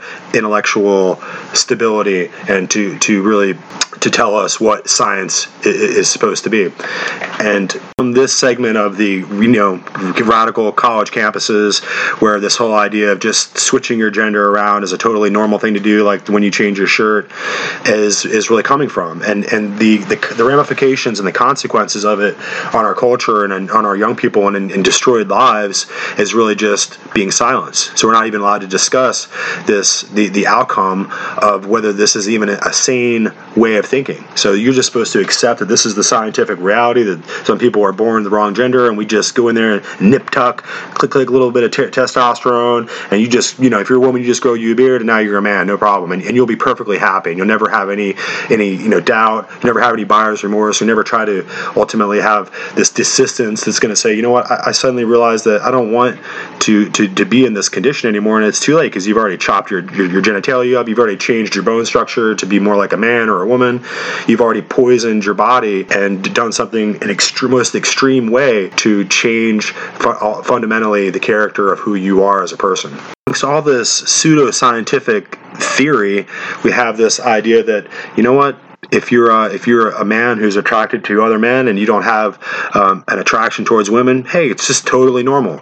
Now let's just set aside the fact that supposedly we have been evolving, over millions and millions of years. We used to be monkeys and we used to be apes, and we evolved into these Neanderthals and into these hairless kind of ape creatures with these really big brains, and we did so evolving and changing over time because males and females were attracted to each other. And ultimately, if males and females weren't attracted to each other and they didn't reproduce, then we wouldn't have a civilization and we wouldn't have a humankind to even talk about. So ultimately, when it comes to the birds and the bees, just the pure, basic, scientific, biological facts of life, every creature out there, unless they're asexual like worms, every creature out there has to find a mate that they're attracted to so that they can reproduce and that they can carry on their actual species. So ultimately, this idea that it's totally natural for us to deviate as a culture and as an animal and to turn aside from being attracted to the opposite sex and to somehow be sexually attracted to the same sex doesn't produce a sexual result. It doesn't produce the pairing of genetic materials. It doesn't reproduce offspring. Okay, so ultimately, if you're not attracted to the opposite sex, then it's not sex. It's not sexuality. Maybe you're, having an orgasmic experience. Maybe you're having a masturbatory experience with a partner who's the same sex, but you can't really actually call that a sexual experience in reality, because in order for there to be sexes or sexuality, you have to have a male and a female. You have to have gender opposites. So let's just get into reality and stop trying to make things as we want it to be, opposed to actually how things actually stand. And ultimately, when we started to get into the scientific question here, we have to recognize that on some level, people ultimately aren't deciding to become gay on their own, but there are contributing factors. So many times, what we're finding through science is that if you're the youngest son in a family, you're most likely going to be the one who's most likely going to choose to become gay. So what we're finding is that there's many factors, like a lack of affection by a male in the home, a male family member, and so that people grow up and when they're young, before they're sexualized, when they're 8 and 9, before they have any sexual feelings, and they have a deep need for male, or in some cases, if it's the case of the female attention. So if you're a young man and you're the youngest son and you don't get very much attention from your father, then you craved male attention, and as you came up into your adolescence and you started to have sexual feelings, you started to desire male attention, and ultimately you develop a homosexual orientation because of issues surrounding nurture rather than issues surrounding nature. So if you had a big absence of a male role model, of a male attention and a male affection, and you deeply craved it, which is perfectly normal when you're a child developing, then ultimately, as you got older, you might seek to fill that space of love that you missed with another male. So this is the reason why people are going to choose to have, in many cases, a homosexual lifestyle, is not because they were born this way, but because ultimately they lacked their nurturing from a male figure in the home. This whole discussion is completely outrageous to some people who are on the political left. They consider this to be some kind of hate speech, and we're really endangering people who have a different orientation because we're eliminating their ability to be expressed as a whole person in society, and all this kind of rhetoric. To examine the issue free of superstition, let's look at this article here on TND Online. And this is pretty much a good baseline of what we're going to see out there if you look at the research. Research has repeatedly shown that older brothers increase the odds of homosexuality in later born males, so that's younger brothers. This phenomenon has been called the fraternal birth order effect. The most highly developed explanation of this phenomenon is the maternal immune hypothesis, which proposes that the fraternal birth order effect reflects the progressive immunization of some mothers to male-specific antigens by each succeeding male fetus, and that concomitantly increasing effects of anti-male antibodies on the sexual differentiation of the brain and each succeeding male fetus. Recent studies indicate that older brothers increase the odds of homosexuality in right-handed males, but not in non-right-handed males. So this is not occurring as much in left-handed males. The recent article explores how the maternal immune hypothesis might be extended or modified to account for the apparent interaction of older brothers and handedness. Two possibilities are considered. Non-right-handed fetuses are insensitive to the presence of maternal anti-male antibodies, and mothers of non-right-handed fetuses do not produce anti-male antibodies. So it's interesting that they're going to really get into the science of this whole discussion. And it's fascinating that they're finding that if you are left-handed, that this order of siblings isn't really affecting the outcome of sexuality, and if you're right-handed, it is. So the idea that somehow it's the antibodies that are happening inside the mother because of each subsequent fetus is really kind of a moot point, because you're finding that it's occurring according to their studies, in right-handed men. So this is something that is really a learned behavior, and it's something that's happening after the fact. And they're really not really ready to look at the nurture side of it. They're still looking to nature. They're trying to find some kind of antigen or antibody that's happening inside the sexual development of the fetus's brain that's causing the fetus to later become a male who's homosexual. And really that doesn't make any sense, because it appears to me that all these kids are being born with the same antibodies and the same antigens, and nothing is changing in utero at all.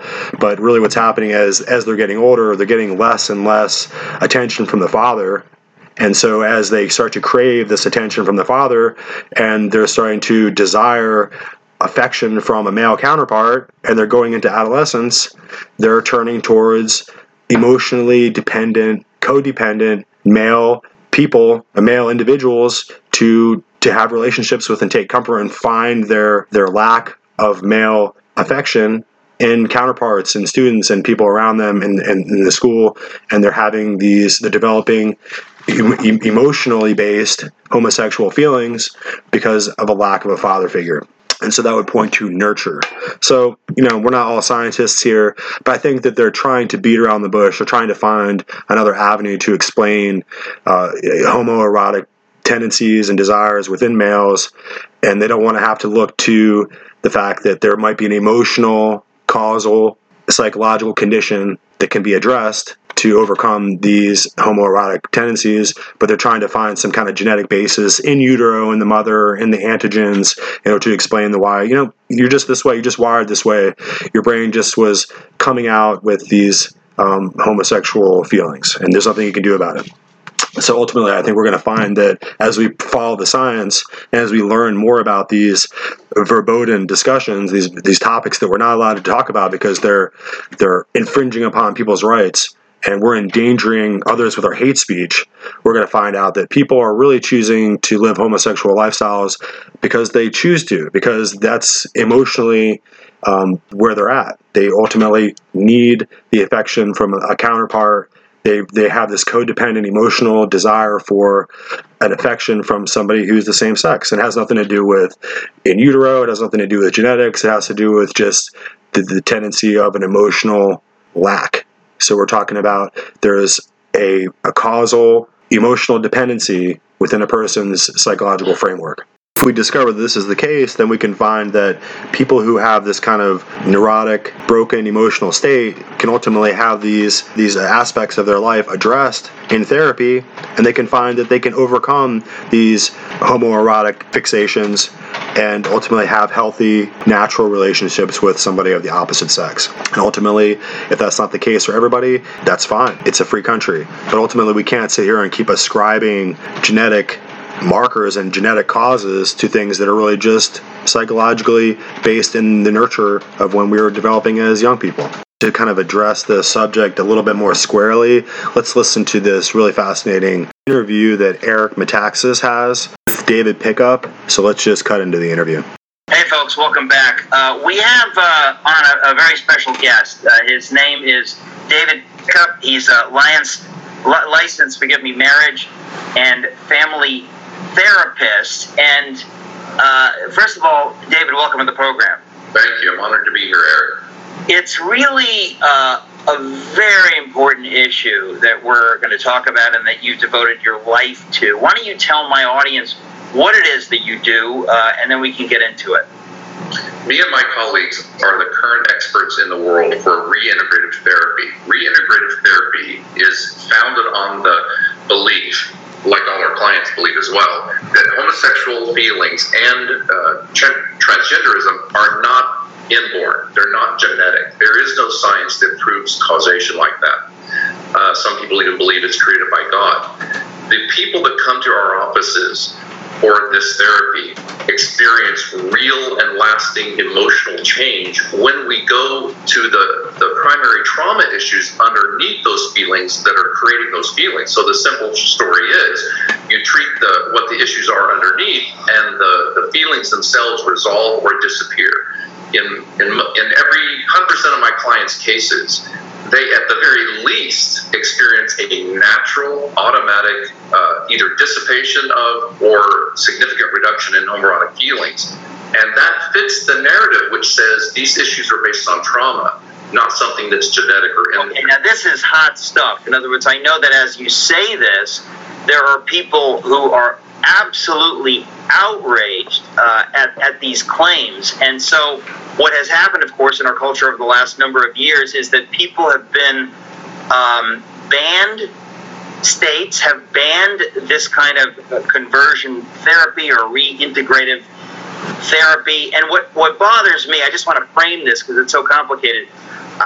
we all know that sexuality is very complicated, and what one is attracted to, even what heterosexuals are attracted to and not attracted to, it's a huge mystery. But we do know that there are people who have same-sex attractions who also have attractions to people of the opposite sex. There is all kinds of complicated versions of people's sexual attraction. And what these laws are saying is, in effect, no, you are born this way and you must go with this. In other words, if you have a flicker of same-sex attraction, they say, well, that means you're gay and you've got to go in that direction. So if somebody says, okay, I've had some flickers of same-sex attraction, or I've had some strong same-sex attraction, but I'm not comfortable with it. In a free country like America, is there a way that I can work on that? Is there a way that I could lessen my same-sex attraction? Whether you agree with a biblical view of sexuality or don't, it would seem to me that most Americans would say, hey, people can do what they want. If I want to get a facelift, I can get a facelift. If I want to get a tattoo, I can get a tattoo. In other words, we have tremendous freedom in America. But what you're saying and what I'm understanding is that the government is now saying, no, if you are someone who wants to go to a therapist or a psychiatrist or psychologist to deal with this, we're telling you, no, you can't. The state says no. So it's just a wild place that we're in, and it's a complicated subject. That's true, Eric, but it's also rather simple, too. The LGBT activists, not necessarily the rank and file, but the LGBT activists that are whose influence is just virulent over the country, they're actually taking away rights of children and ultimately adults because they believe, this is the foundation of everything, you can't miss this, that homosexuality and transgenderism are inborn, and that to change them in any way, shape, or form would be absolutely harmful, any kind of change therapy. Well, so the argument really is on that foundation.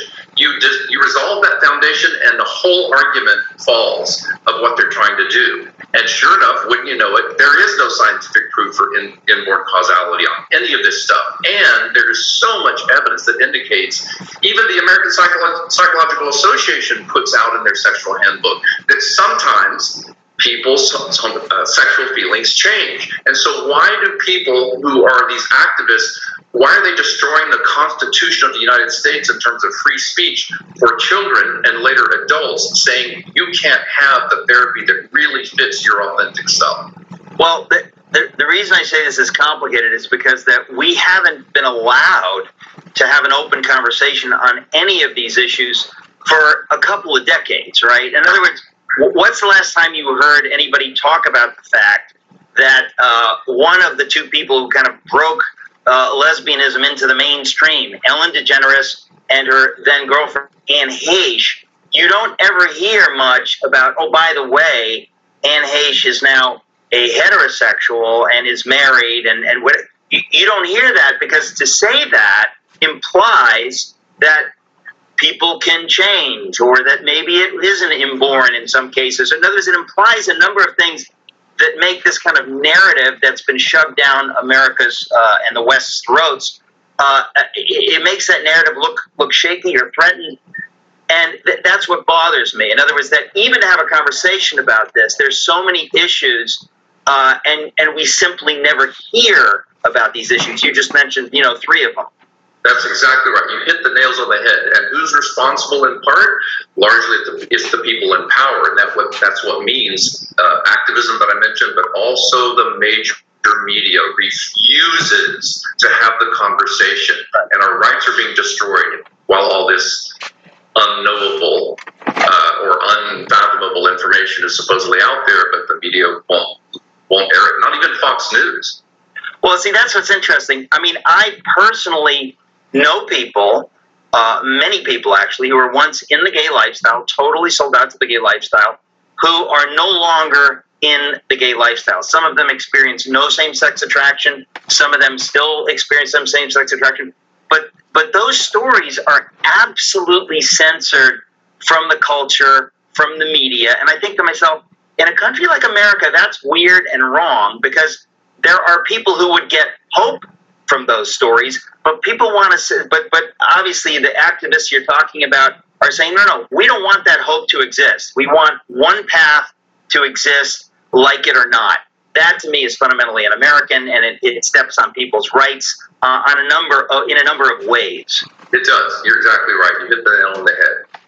These rights are precious to Americans. And, well, let me give you for instance as well. I would fight for the LGBTs, for their right to live the way and believe the way they believe they truly are. But we don't get the same thing in return. And that addresses the fundamental problem in America around free speech and other rights that you just mentioned.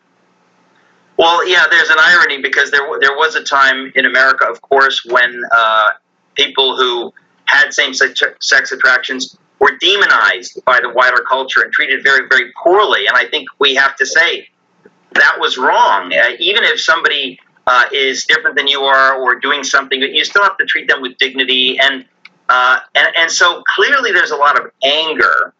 And from that anger comes this tit for tat, well, now we're going to get ours. Now we're going to pay you back.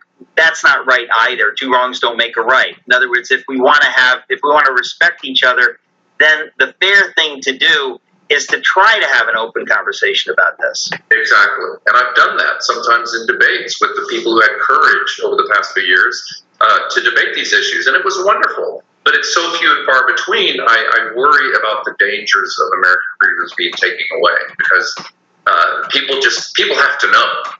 On the media or in newspapers or in everyday lives at churches, people have to know what's available to them. We can't just create a society where we get to tell everybody else what they think.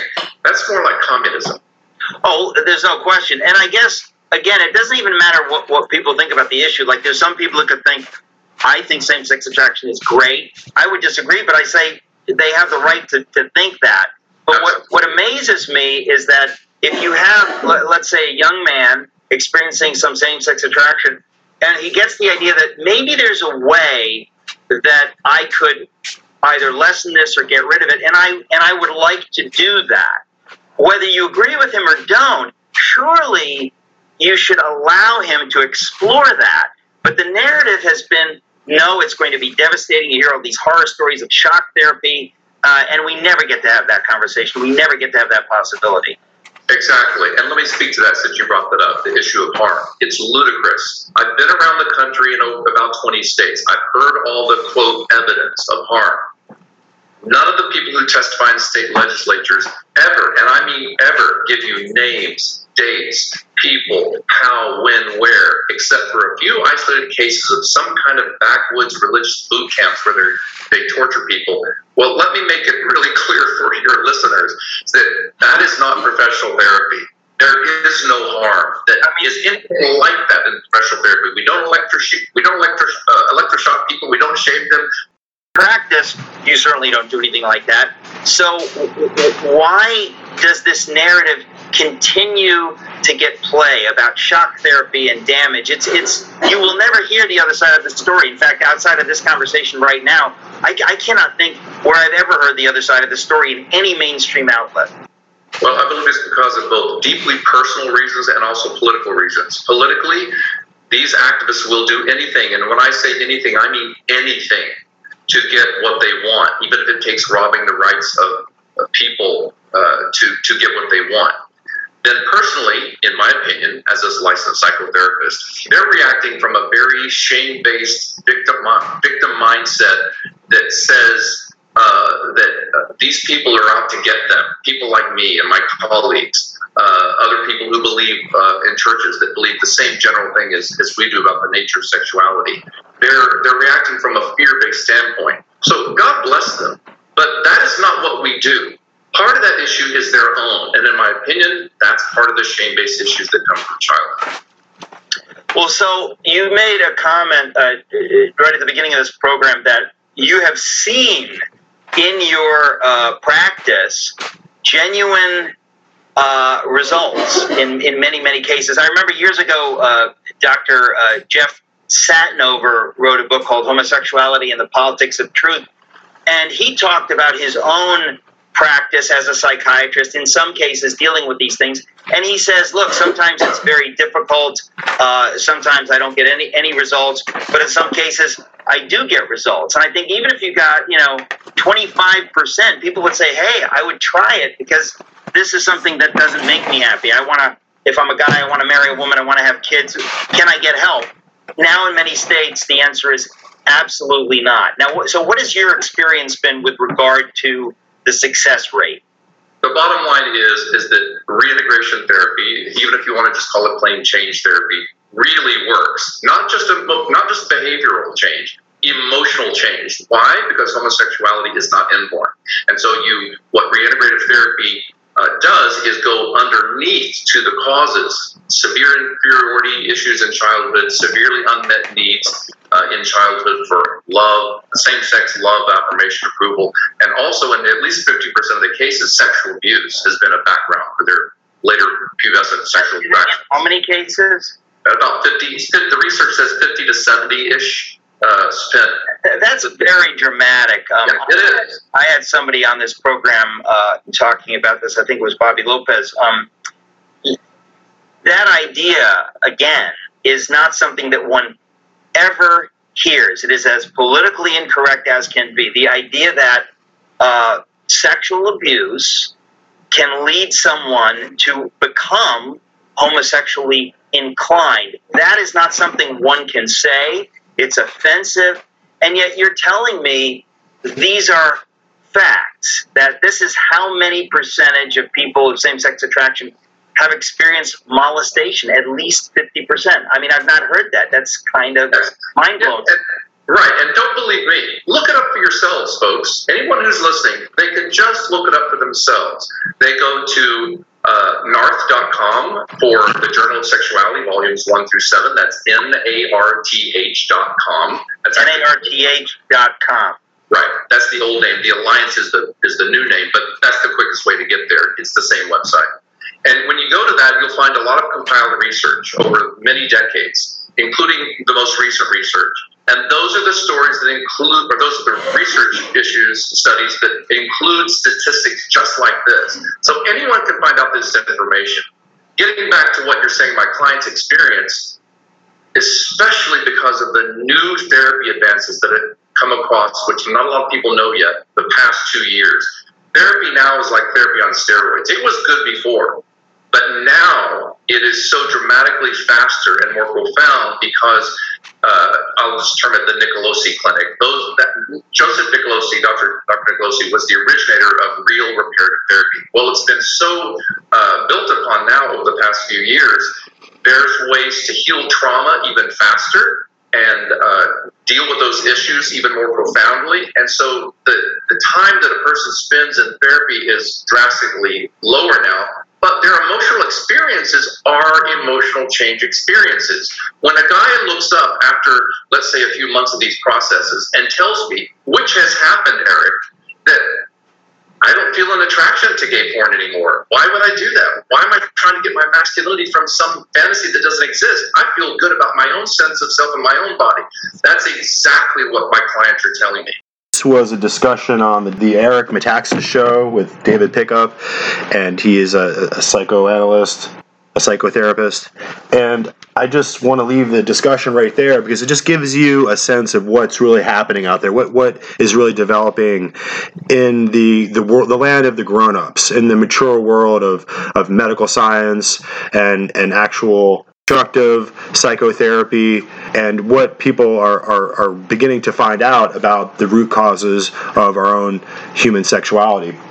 And I don't think that we really have any room left to just totally politicize the issue anymore or try to fit people into certain LGBTQ categories that try to redefine what is normal human sexuality and try to really inculcate and through propaganda in the public school and in the college campuses these ideas into the minds of young people, when there is an actual, in putting aside this pseudo-science, there's an actual knowledge base of research over the course of, like the fellow said, many decades that we can actually point to that show that the generation of homoerotic feelings is going to ultimately be nurture-based, that it's going to be in the environment. It's going to be something that's emotionally developed over time and can be adjusted and addressed through therapy.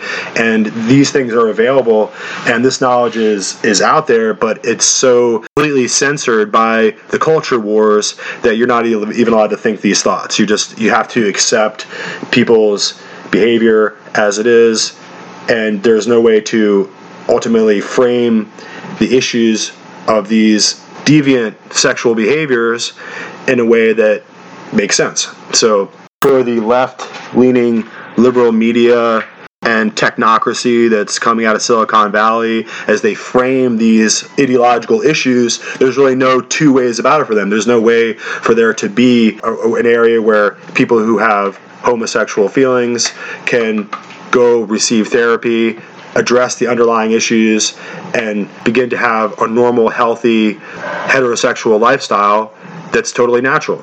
So I can't imagine why in the world we want to leave people framed into these certain formats to where they are not allowed to escape. You're not allowed to say, listen, I'm no longer comfortable. You're no longer free to discover what the underlying causes for your emotional and sexual feelings really is. And ultimately there's a lot of young people who go through this confusing state where they have to be categorized as one way or the other. They have to become a transgender, they have to become into the homosexual camp, and then ultimately they can't address the underlying emotional needs that led them to this repressed state where they're basically dealing with and grappling with only homoerotic feelings, and they're not allowed to explore the reasons why they can't find attraction to the opposite sex like their peers. And so ultimately we're really pushing people into the most unhealthy possible framework to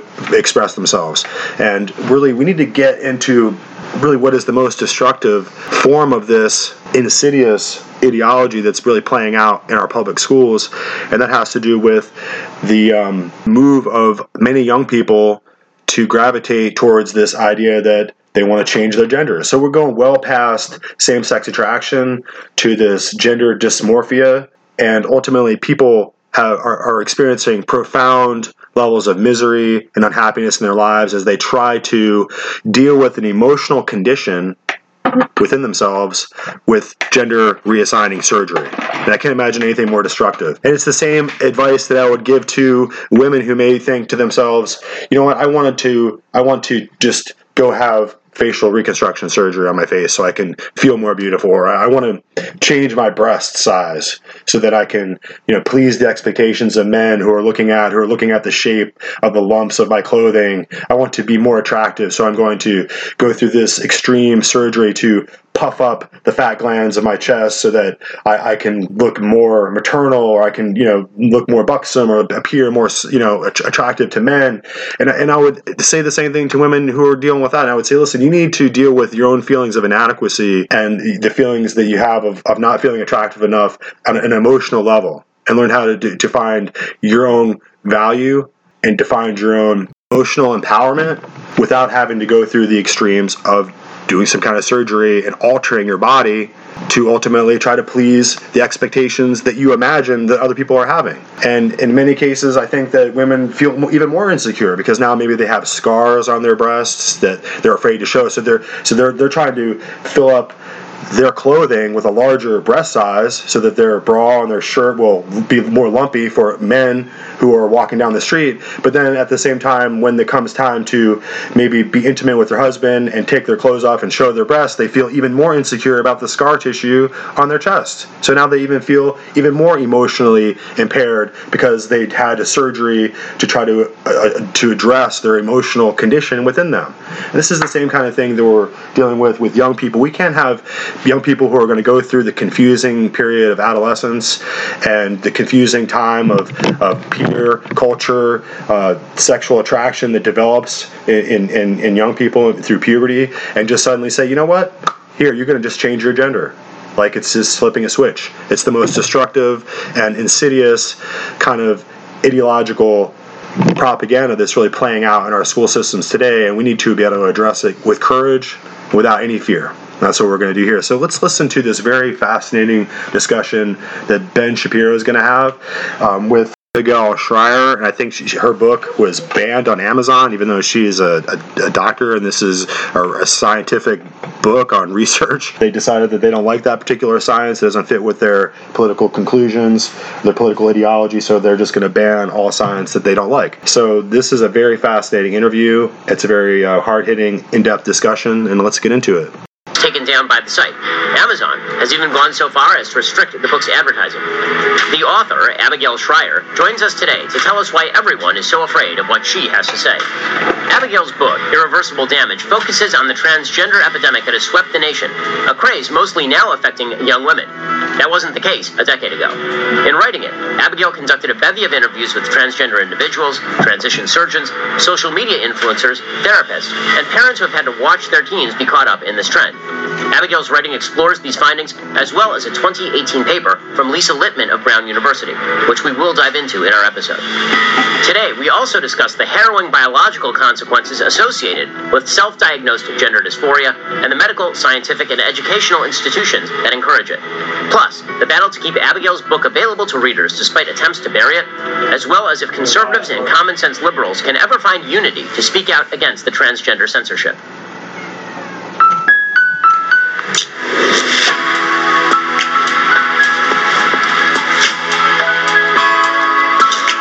Welcome. This is the Ben Shapiro Show Sunday Special. The Ben Shapiro Show Sunday Special is sponsored by ExpressVPN. Your data is your business. Protected at expressvpn.com/Ben. Just a reminder, we'll be doing some bonus questions at the end with Abigail Shrier. The only way to get access to that part of the conversation is to become a member. Head on over to dailywire.com, become a member. You'll have access to all of the full conversations with every one of our awesome guests. Abigail, thanks so much for joining the show. Thanks so much for having me on. Okay, so why don't we just jump right into the topic at hand, which of course is the topic of your book, Transgenderism, Gender Dysphoria. Why don't we start with the very basics? What is gender dysphoria or gender identity disorder? Which term is correct? Which term is commonly used? And what exactly are the biological indicia of this condition? So gender dysphoria is sort of the preferred term now. It's the updated term from the new Diagnostic Statistical Manual of Psychological Disorders. So gender dysphoria, what used to be called gender identity disorder, and it's severe discomfort in one's biological sex. It always began in early childhood. We have a 100-year diagnostic history of it, and it always began in early childhood and was overwhelmingly male. It was little boys saying, "No, mommy, I'm a girl. I'm not a boy. I'm not a boy." And very insistent, persistent, consistent is the language they use. And most of the criteria for assessing it, especially in small children, were readily observable.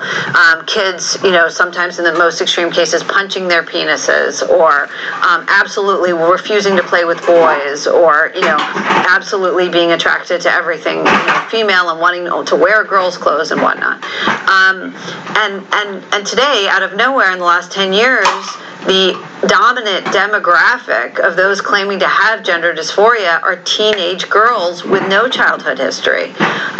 So we know this isn't what typical gender dysphoria looks like. We know these girls are not the typical, cases of gender dysphoria, and my book just looks at why are we seeing this explosion in a population that never before claimed to have this illness. So let's start from kind of the basic idea of what causes gender dysphoria. Now, you mentioned there is a shift in the language from DSM-4 to DSM-5, gender identity disorder to gender dysphoria. There doesn't seem to be a lot of rationale for that other than just sort of politics. There was no additional evidence presented that said we're no longer going to call it a disorder, even though it appears in the DSM. We're just going to retitle it dysphoria. I believe they changed the diagnosis itself to suggest that if you believe that you are a member of the opposite sex, that is not, in fact, a sign of gender dysphoria. It's only depression or self-harm caused by that belief that is now gender dysphoria, which is a sort of weird description in and of itself. So what are the biological causes of the condition, and how is this defined? How's the condition actually defined now? So you're right. The change was largely, they found it less stigmatizing to the patient to refer to it as gender dysphoria rather than to put the word disorder in it, in the name. What are the biological causes? That I don't know. I'm not sure anyone knows. There's some research into the neurological markers of this, although there isn't a lot. And honestly, it's highly contentious area even to look into. But I really don't know the causes. Yeah, well, one of the things that has become so sort of fraught about all of this is that the definition of transgenderism itself seems to have changed fairly radically from a diagnosable, observable disorder to, if anybody suggests that they are a member of the opposite sex, then this is in and of itself evidence that they are actually members of the opposite sex. How do we distinguish between, I know this is getting very political very quickly, but how do we distinguish between sort of the claim that gender dysphoria requires treatment and the claim that gender dysphoria ought to be treated with an entire society saying that you are a member of the sex to which you claim you are actually a member, meaning that if you're a man who says you're a woman, the entire society should now call you by female pronouns and say that you are a woman. How did that become sort of the default mainstream media-driven and academic setting-driven treatment for gender dysphoria? One of the key parts in all this is affirmative care, which it may be the most sort of horrifying medical scandal of our time. And that is that every medical accrediting organization told doctors that the standard only with regard to gender dysphoria, so just this one ailment, is to affirm the patient, to agree with the patient's self-diagnosis. Absolutely, to hand over the judgment and the prescription pad to the patients with regard to this ailment. And so you have a population that is completely self-diagnosing, that is able to demand, effectively the course of treatment, and they're getting that treatment on what's called informed consent basis, meaning you walk into a gender clinic and you sign a waiver and you walk out that day with a course of testosterone. And of course, even young girls are doing this, even minors. I mean, that's obviously very scary stuff. Well, what is the rate of desistance among young people who seem to be exhibiting signs of gender dysphoria? I know that this has also been somewhat controversial, trying to determine how many kids who say that they are members of the opposite sex just stop doing that over the course of their childhood and adolescence. So historically, the rate of desistance was extremely high. Among kids who had childhood gender dysphoria, the rate of desistance was over 70%. Some studies showed over 80% of kids would naturally outgrow this. We're not going to see that today because right now everybody is immediately telling, as I said, the standard is affirmative care. So psychologists are told to affirm the child. Pediatricians are told to affirm the child. Everyone's agreeing with the child. Yes, Jimmy, sorry, you're Jane. You are a girl. So because these kids are now being socialized in it, I don't think we'll see the same rates of desistance. But what we are seeing among the young women who go through this is a tremendous amount of regret. Although the numbers are hard to obtain, partly because activists really shut down and interfere with all kinds of research efforts. But we're already seeing very, very large social media groups of what they call detransitioners, young women who transition and then regret it. I think at last count, the Reddit on this, the social media site Reddit hosts detransitioners, and it was 16,000 had over 16,000 members, and that was up from I think I had checked it 6 months before, and it was around 6,000 members. So you see this population burgeoning of people who have gone through medicalization and regret it. So let's talk for a second about what exactly happened here. So you mentioned up top that there's been this massive shift in sort of the crowd that is undergoing gender transition or suffering from gender dysphoria or claiming to do so. There's this huge shift from boys to girls. What's going on there? Why did that happen? Well, teenage girls fall for every hysteria. I mean, it's the population most susceptible to social contagion, whether it's anorexia, bulimia, or multiple personality disorder. And of course, that doesn't mean that the illness itself isn't real. Of course it is. And, or that the, disorder isn't real. If there are people who are really afflicted with gender dysphoria, absolutely. I've met them, I've talked to them, I've interviewed them. But what it does mean is that we know that teenage girls have a susceptibility to spreading and sharing their pain and to talking themselves into certain conditions. So we know that in hospitals, for instance, they have to be very careful when putting anorexics together because they will encourage each other in their anorexia. They will actually start to compete to lose more and more weight. And that seems to be what's going on with gender dysphoria. These young women are talking themselves into it. They're with social media because there's all these social media influencers. They're convincing themselves that their problem is their gender. They're encouraging each other to try testosterone. And you're seeing whole groups of friends. The gender dysphoria is clustering in friend groups of teenage girls. So we know that there's a strong social component. So in 1 second, I want to get to the fact that if you mention this sort of thing, then obviously you end up on the wrong side of the social censors, which is, of course, what has happened to your book. But actually started, as far as I am aware, at Brown University with a particular study. I want to get to that in just 1 second. So the first I was made aware of rapid onset gender dysphoria, which is what you write about in your book, was a study from Brown. It was a preliminary study that was put out talking about this phenomenon that you're talking about. Groups of young girls who were sort of they were all experiencing discomfort in various ways and for various different reasons, and one girl would then suggest, well, I'm actually transgender, and then many of the girls would suddenly decide they were transgender as well. And this was put out by a scholar at Brown University, and Brown immediately walked back the study and then apologized for ever having put out the study in the first place. What's been your experience with censorship now that you've actually talked openly about this phenomenon? From the moment I got a publisher, there was a campaign to have my book dropped by my publisher, to have my publisher drop me as a client, and then as an author. Then, of course, when my book was coming out, Amazon, refused to sponsor ads for the book. So Amazon refused to allow my publisher, rather, to sponsor ads. Then, journalists, all kinds of top journalists, wanted to review the book because it's an interesting topic. There is, you talk to most parents and you ask them if they have middle school students, they know that all of a sudden all their kids, friends, a huge number of them are trans, and they want to know why. And it's an interesting topic, so a lot of people wanted to review it. And all the major newspapers and magazines told them absolutely not. We are not touching this book. And then Joe Rogan had me on, which was wonderful, and Spotify employees threw a fit, and they demanded that the episode be stripped from his platform, and he's stood up to them, and so has Spotify, which has really been a huge victory against cancel culture. But you see what they had to go through, and then most recently Target.com stripped my book from being available for purchase. I mean, it is pretty incredible. I mean, we've seen people like Chase Strangio, who is a trans justice advisor over at the ACLU, calling for your book to be banned because the American Civil Liberties Union is no longer the American Civil Liberties Union. It is actually just a left-wing interest group that is fully fine, apparently, with shutting down civil liberties up to and including censorship of particular tracts they don't like.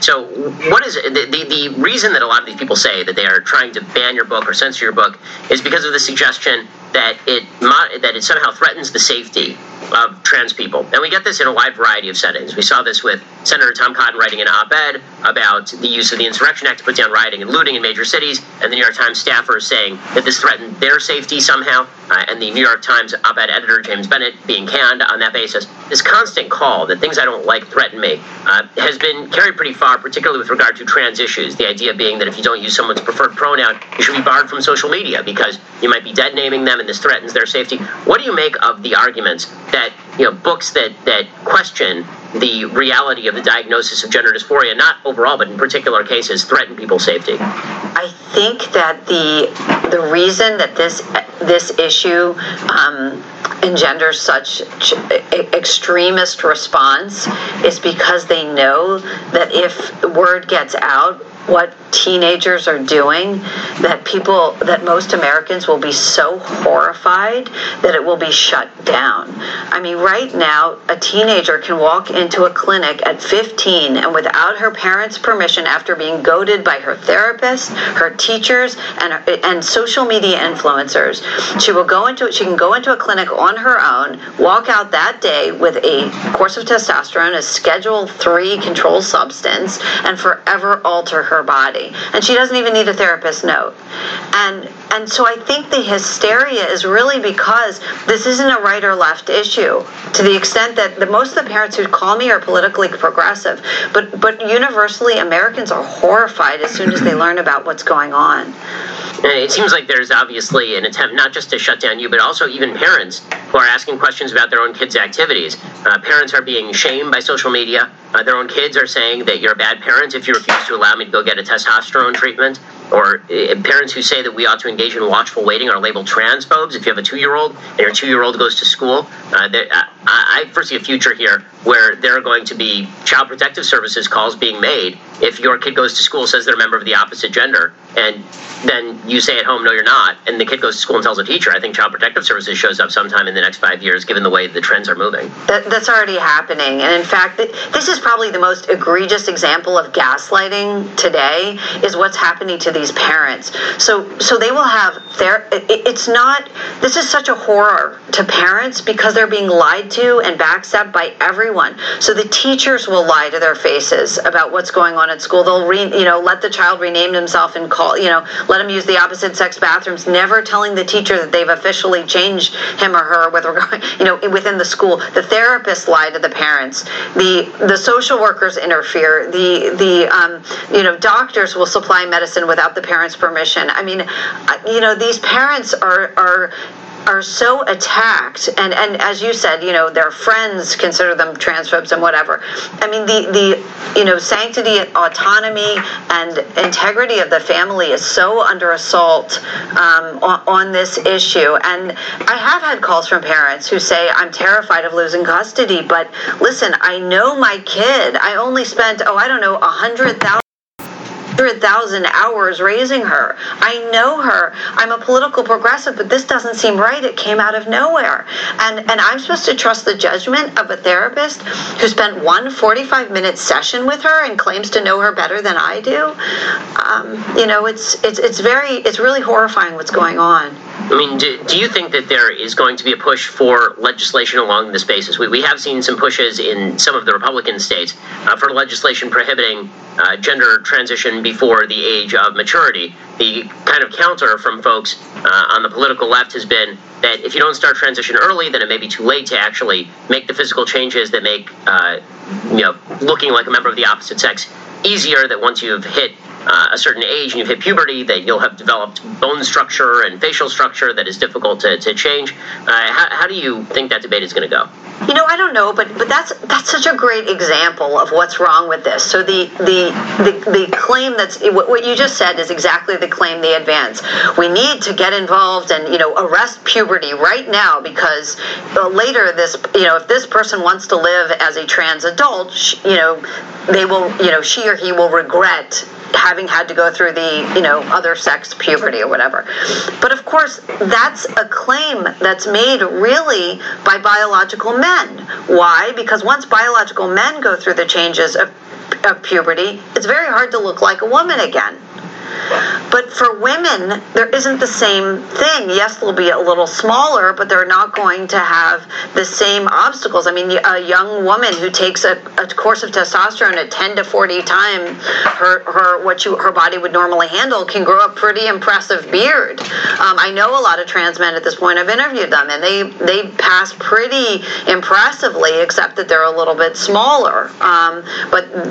So the rationale is made on behalf of biological men, but they're applying it to teenage girls.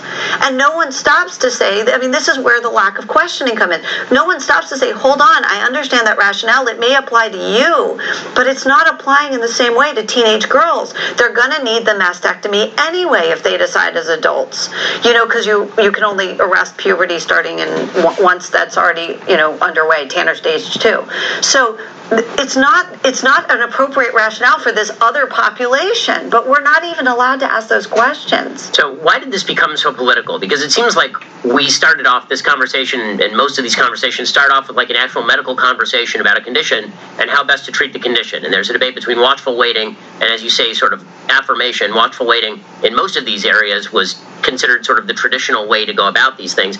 And there's been an attempt, even politically there, to treat watchful waiting as quote-unquote conversion therapy, that if you go to a therapist and the therapist does not immediately recommend a course of treatment, then this is now considered conversion therapy in some places like California. How did this become so political when it really should be about how do we best treat people who have an obvious medical condition? That's right. I think it happened in a series of lies that we allowed that we were too polite to contradict. Like we started with, this is a civil rights issue to allow them to have that medication. Well, giving someone access to a medication that could harm them isn't really a civil rights issue when it means suspending all medical judgment. Hold on. I mean, we should still subject it to the same scrutiny because we don't want transgender people to come to great harm. I mean, a lot of this medical is enormously dangerous. We don't know the long-term, side effects and implications of giving a woman 10 to 40 times her normal testosterone levels for decades. And that's what you would have to do if she becomes a lifetime patient. So we allow these, little lies to be told. It's okay. She really is a man. She is a man. Let's change her birth certificates. And then we ended up in a place where we could no longer object. And that is, I think a lot of the mission here is this idea that, I've said publicly, obviously, that when I'm discussing somebody who is trans, I use their biological pronouns. I say a man who believes he is a woman if we're talking about a trans woman, or I say a trans woman. But I won't say that somebody is a woman when they're not, in fact, a biological woman. Now, if I'm in the middle of a conversation with somebody who is trans, I'll call them whatever they want because you don't want to be impolite when you're in the middle of dinner with somebody. But there is this broader conversation that's now happening on social media, for example, where if you point out that Caitlyn Jenner is, in fact, a biological man, should you be banned from social media? I mean, it's reached the stage where full-scale First Amendment conversations are being shut down in the name of niceness. That's right. And, I talk to a lot of older, what they used to call transsexuals, now referred to as transgender, but they never lie about the fact that they used to, that they grew up as boys, even though they now present as women. They never demand that everyone pretend they were always a woman. This is a very new thing, and it's part of the intolerance and extremism of this very young woke generation of young, the millennials and the Gen Z, who are so coercive, who are so intolerant, who are so illiberal, and who demand you recite after them. And it really is more part of that than it is part of the, traditional experience of transgender adults who are lovely, sober, rational, and they don't lie. I mean, I've interviewed a lot of them, and they're wonderful people, and these activists don't represent them at all. So in a second, I want to ask you about the gender ideology that is being brought to bear on this conversation. So transgenderism has become this sort of weird, unlikely flashpoint, considering that until 5 minutes ago, the number of transgender people in American society was exorbitantly low. I mean, massively, massively, massively low, like a fraction of a percentage point of the population. Now, of course, it seems like it is rising rather rapidly. You now have a huge number of young people identifying as gender fluid, which is not a biological term. There's no such biological thing as gender fluid. What is the gender ideology that's being brought to bear in what should be medical and biological conversations? I'll tell you about a call I got from a young woman in medical school about a year ago now, who was really alarmed because they were being told, the med students at her medical school were being told to effectively pretend that let's say a woman was a man, okay, if she presented as such. And the problem with that, of course, is how to take care of her. I mean, we know that, for instance, pregnancies have been missed when doctors didn't realize that they needed to check for that because they really thought that the forms were accurate. But she was also being told in medical school never to do a breast exam on a trans man, meaning a biological woman who presents as man, because it could be upsetting to her. Well, of course, when you have a double mastectomy, what they call top surgery, for aesthetic purposes, because you're a trans man, they don't remove all the breast tissue. They don't remove every cell the way they would if they were removing it for cancerous, to avoid cancer or to eliminate cancer. So you still do need a breast exam, but there were protocols in place. It was so driven by political correctness And that is what's happening in medical schools. It's really, there's a lot of political correctness, there's a lot of wokeism, and you're getting, I think, a lot less good care, certainly from the doctors I've talked to. There was one case I know of in Michigan where a trans man presented as a man to medical attendings, and complained of stomach pain. And it turns out that the trans man was, in fact, a woman and was heavily pregnant and delivered birth to a stillborn baby because people were not aware that this person was actually a biological female until after they had. So I'm just going to put the pause button on right there on the interview, and it goes on for another 25, 30 fascinating minutes of a discussion that's really not allowed to happen. You're not really allowed to discuss these things. These are, the college campuses will erupt into flames in Berkeley. They will throw chairs through the glass windows, burn the campus, and tear the place apart in order not to have Ben Shapiro come out and then say these things to them, because they're totally irrational. And we're on an ideological basis. We're not any longer using our ability to think or using our intellect or using our brains at all. We're just basically trying to turn the world and the universe into what we imagine we would like it to be, rather than dealing with the facts of reality as they're being discovered as we move forward. So this entire discussion is really a fascinating discussion about what's wrong with our culture, about what's wrong with putting neo-Marxist ideological extremists in charge of our academia. So academia is no longer about intellect or learning or about knowledge or about solving problems through empirical research or through qualifying accurate theoretical information so that we can determine actual facts, but we're actually just going to rewrite our history books to say the history that we would like. We're going to have the 1619 Project that's just going to turn America's revolution for human freedom into a slave colony. We're going to reapply all of our scientific understanding to just a determinative outcome that we would like it to be. New woke generation is more interested in just really destroying the system that's before it, and they'll call it a patriarchy, or they'll call it a white fascist transphobic hierarchy of male privilege, or whatever the current mode of explication that really gets it done. That's really what we're going to be dealing with as rational thought and as the advancement of the intellectual basis of the human knowledge. Our condition is much worse for it. Medical science is no longer medical science. It's just an extension of liberal, progressive, neo-Marxist propaganda. And we can no longer think for ourselves. We can no longer treat women as women or men as men. But we have to all kowtow to this system of fascist, politically correct, ideological propaganda. And we can see it reinforced in Twitter, in the Washington Post, and the New York Times, on Google. And if you don't basically submit to their doctrination, then the algorithm will find you out and will shadow ban you, and you'll be censored by the cancel culture. So anyway, that's it for this episode. Thanks for coming back, and we hope to hear from you on the email. And you can always count on us to have the politically incorrect conversation and discuss the things that no one else is allowed to discuss. On this broadcast, we're fearless and we're courageous, and we're going to go ahead and break through some of those restrictive chains of madness and ideological intolerance that are being placed on us from the global elite. And that's really what we're dealing with. We're dealing with a system, an insipid system of internecine self-destruction that is taking over our political space and our academic space.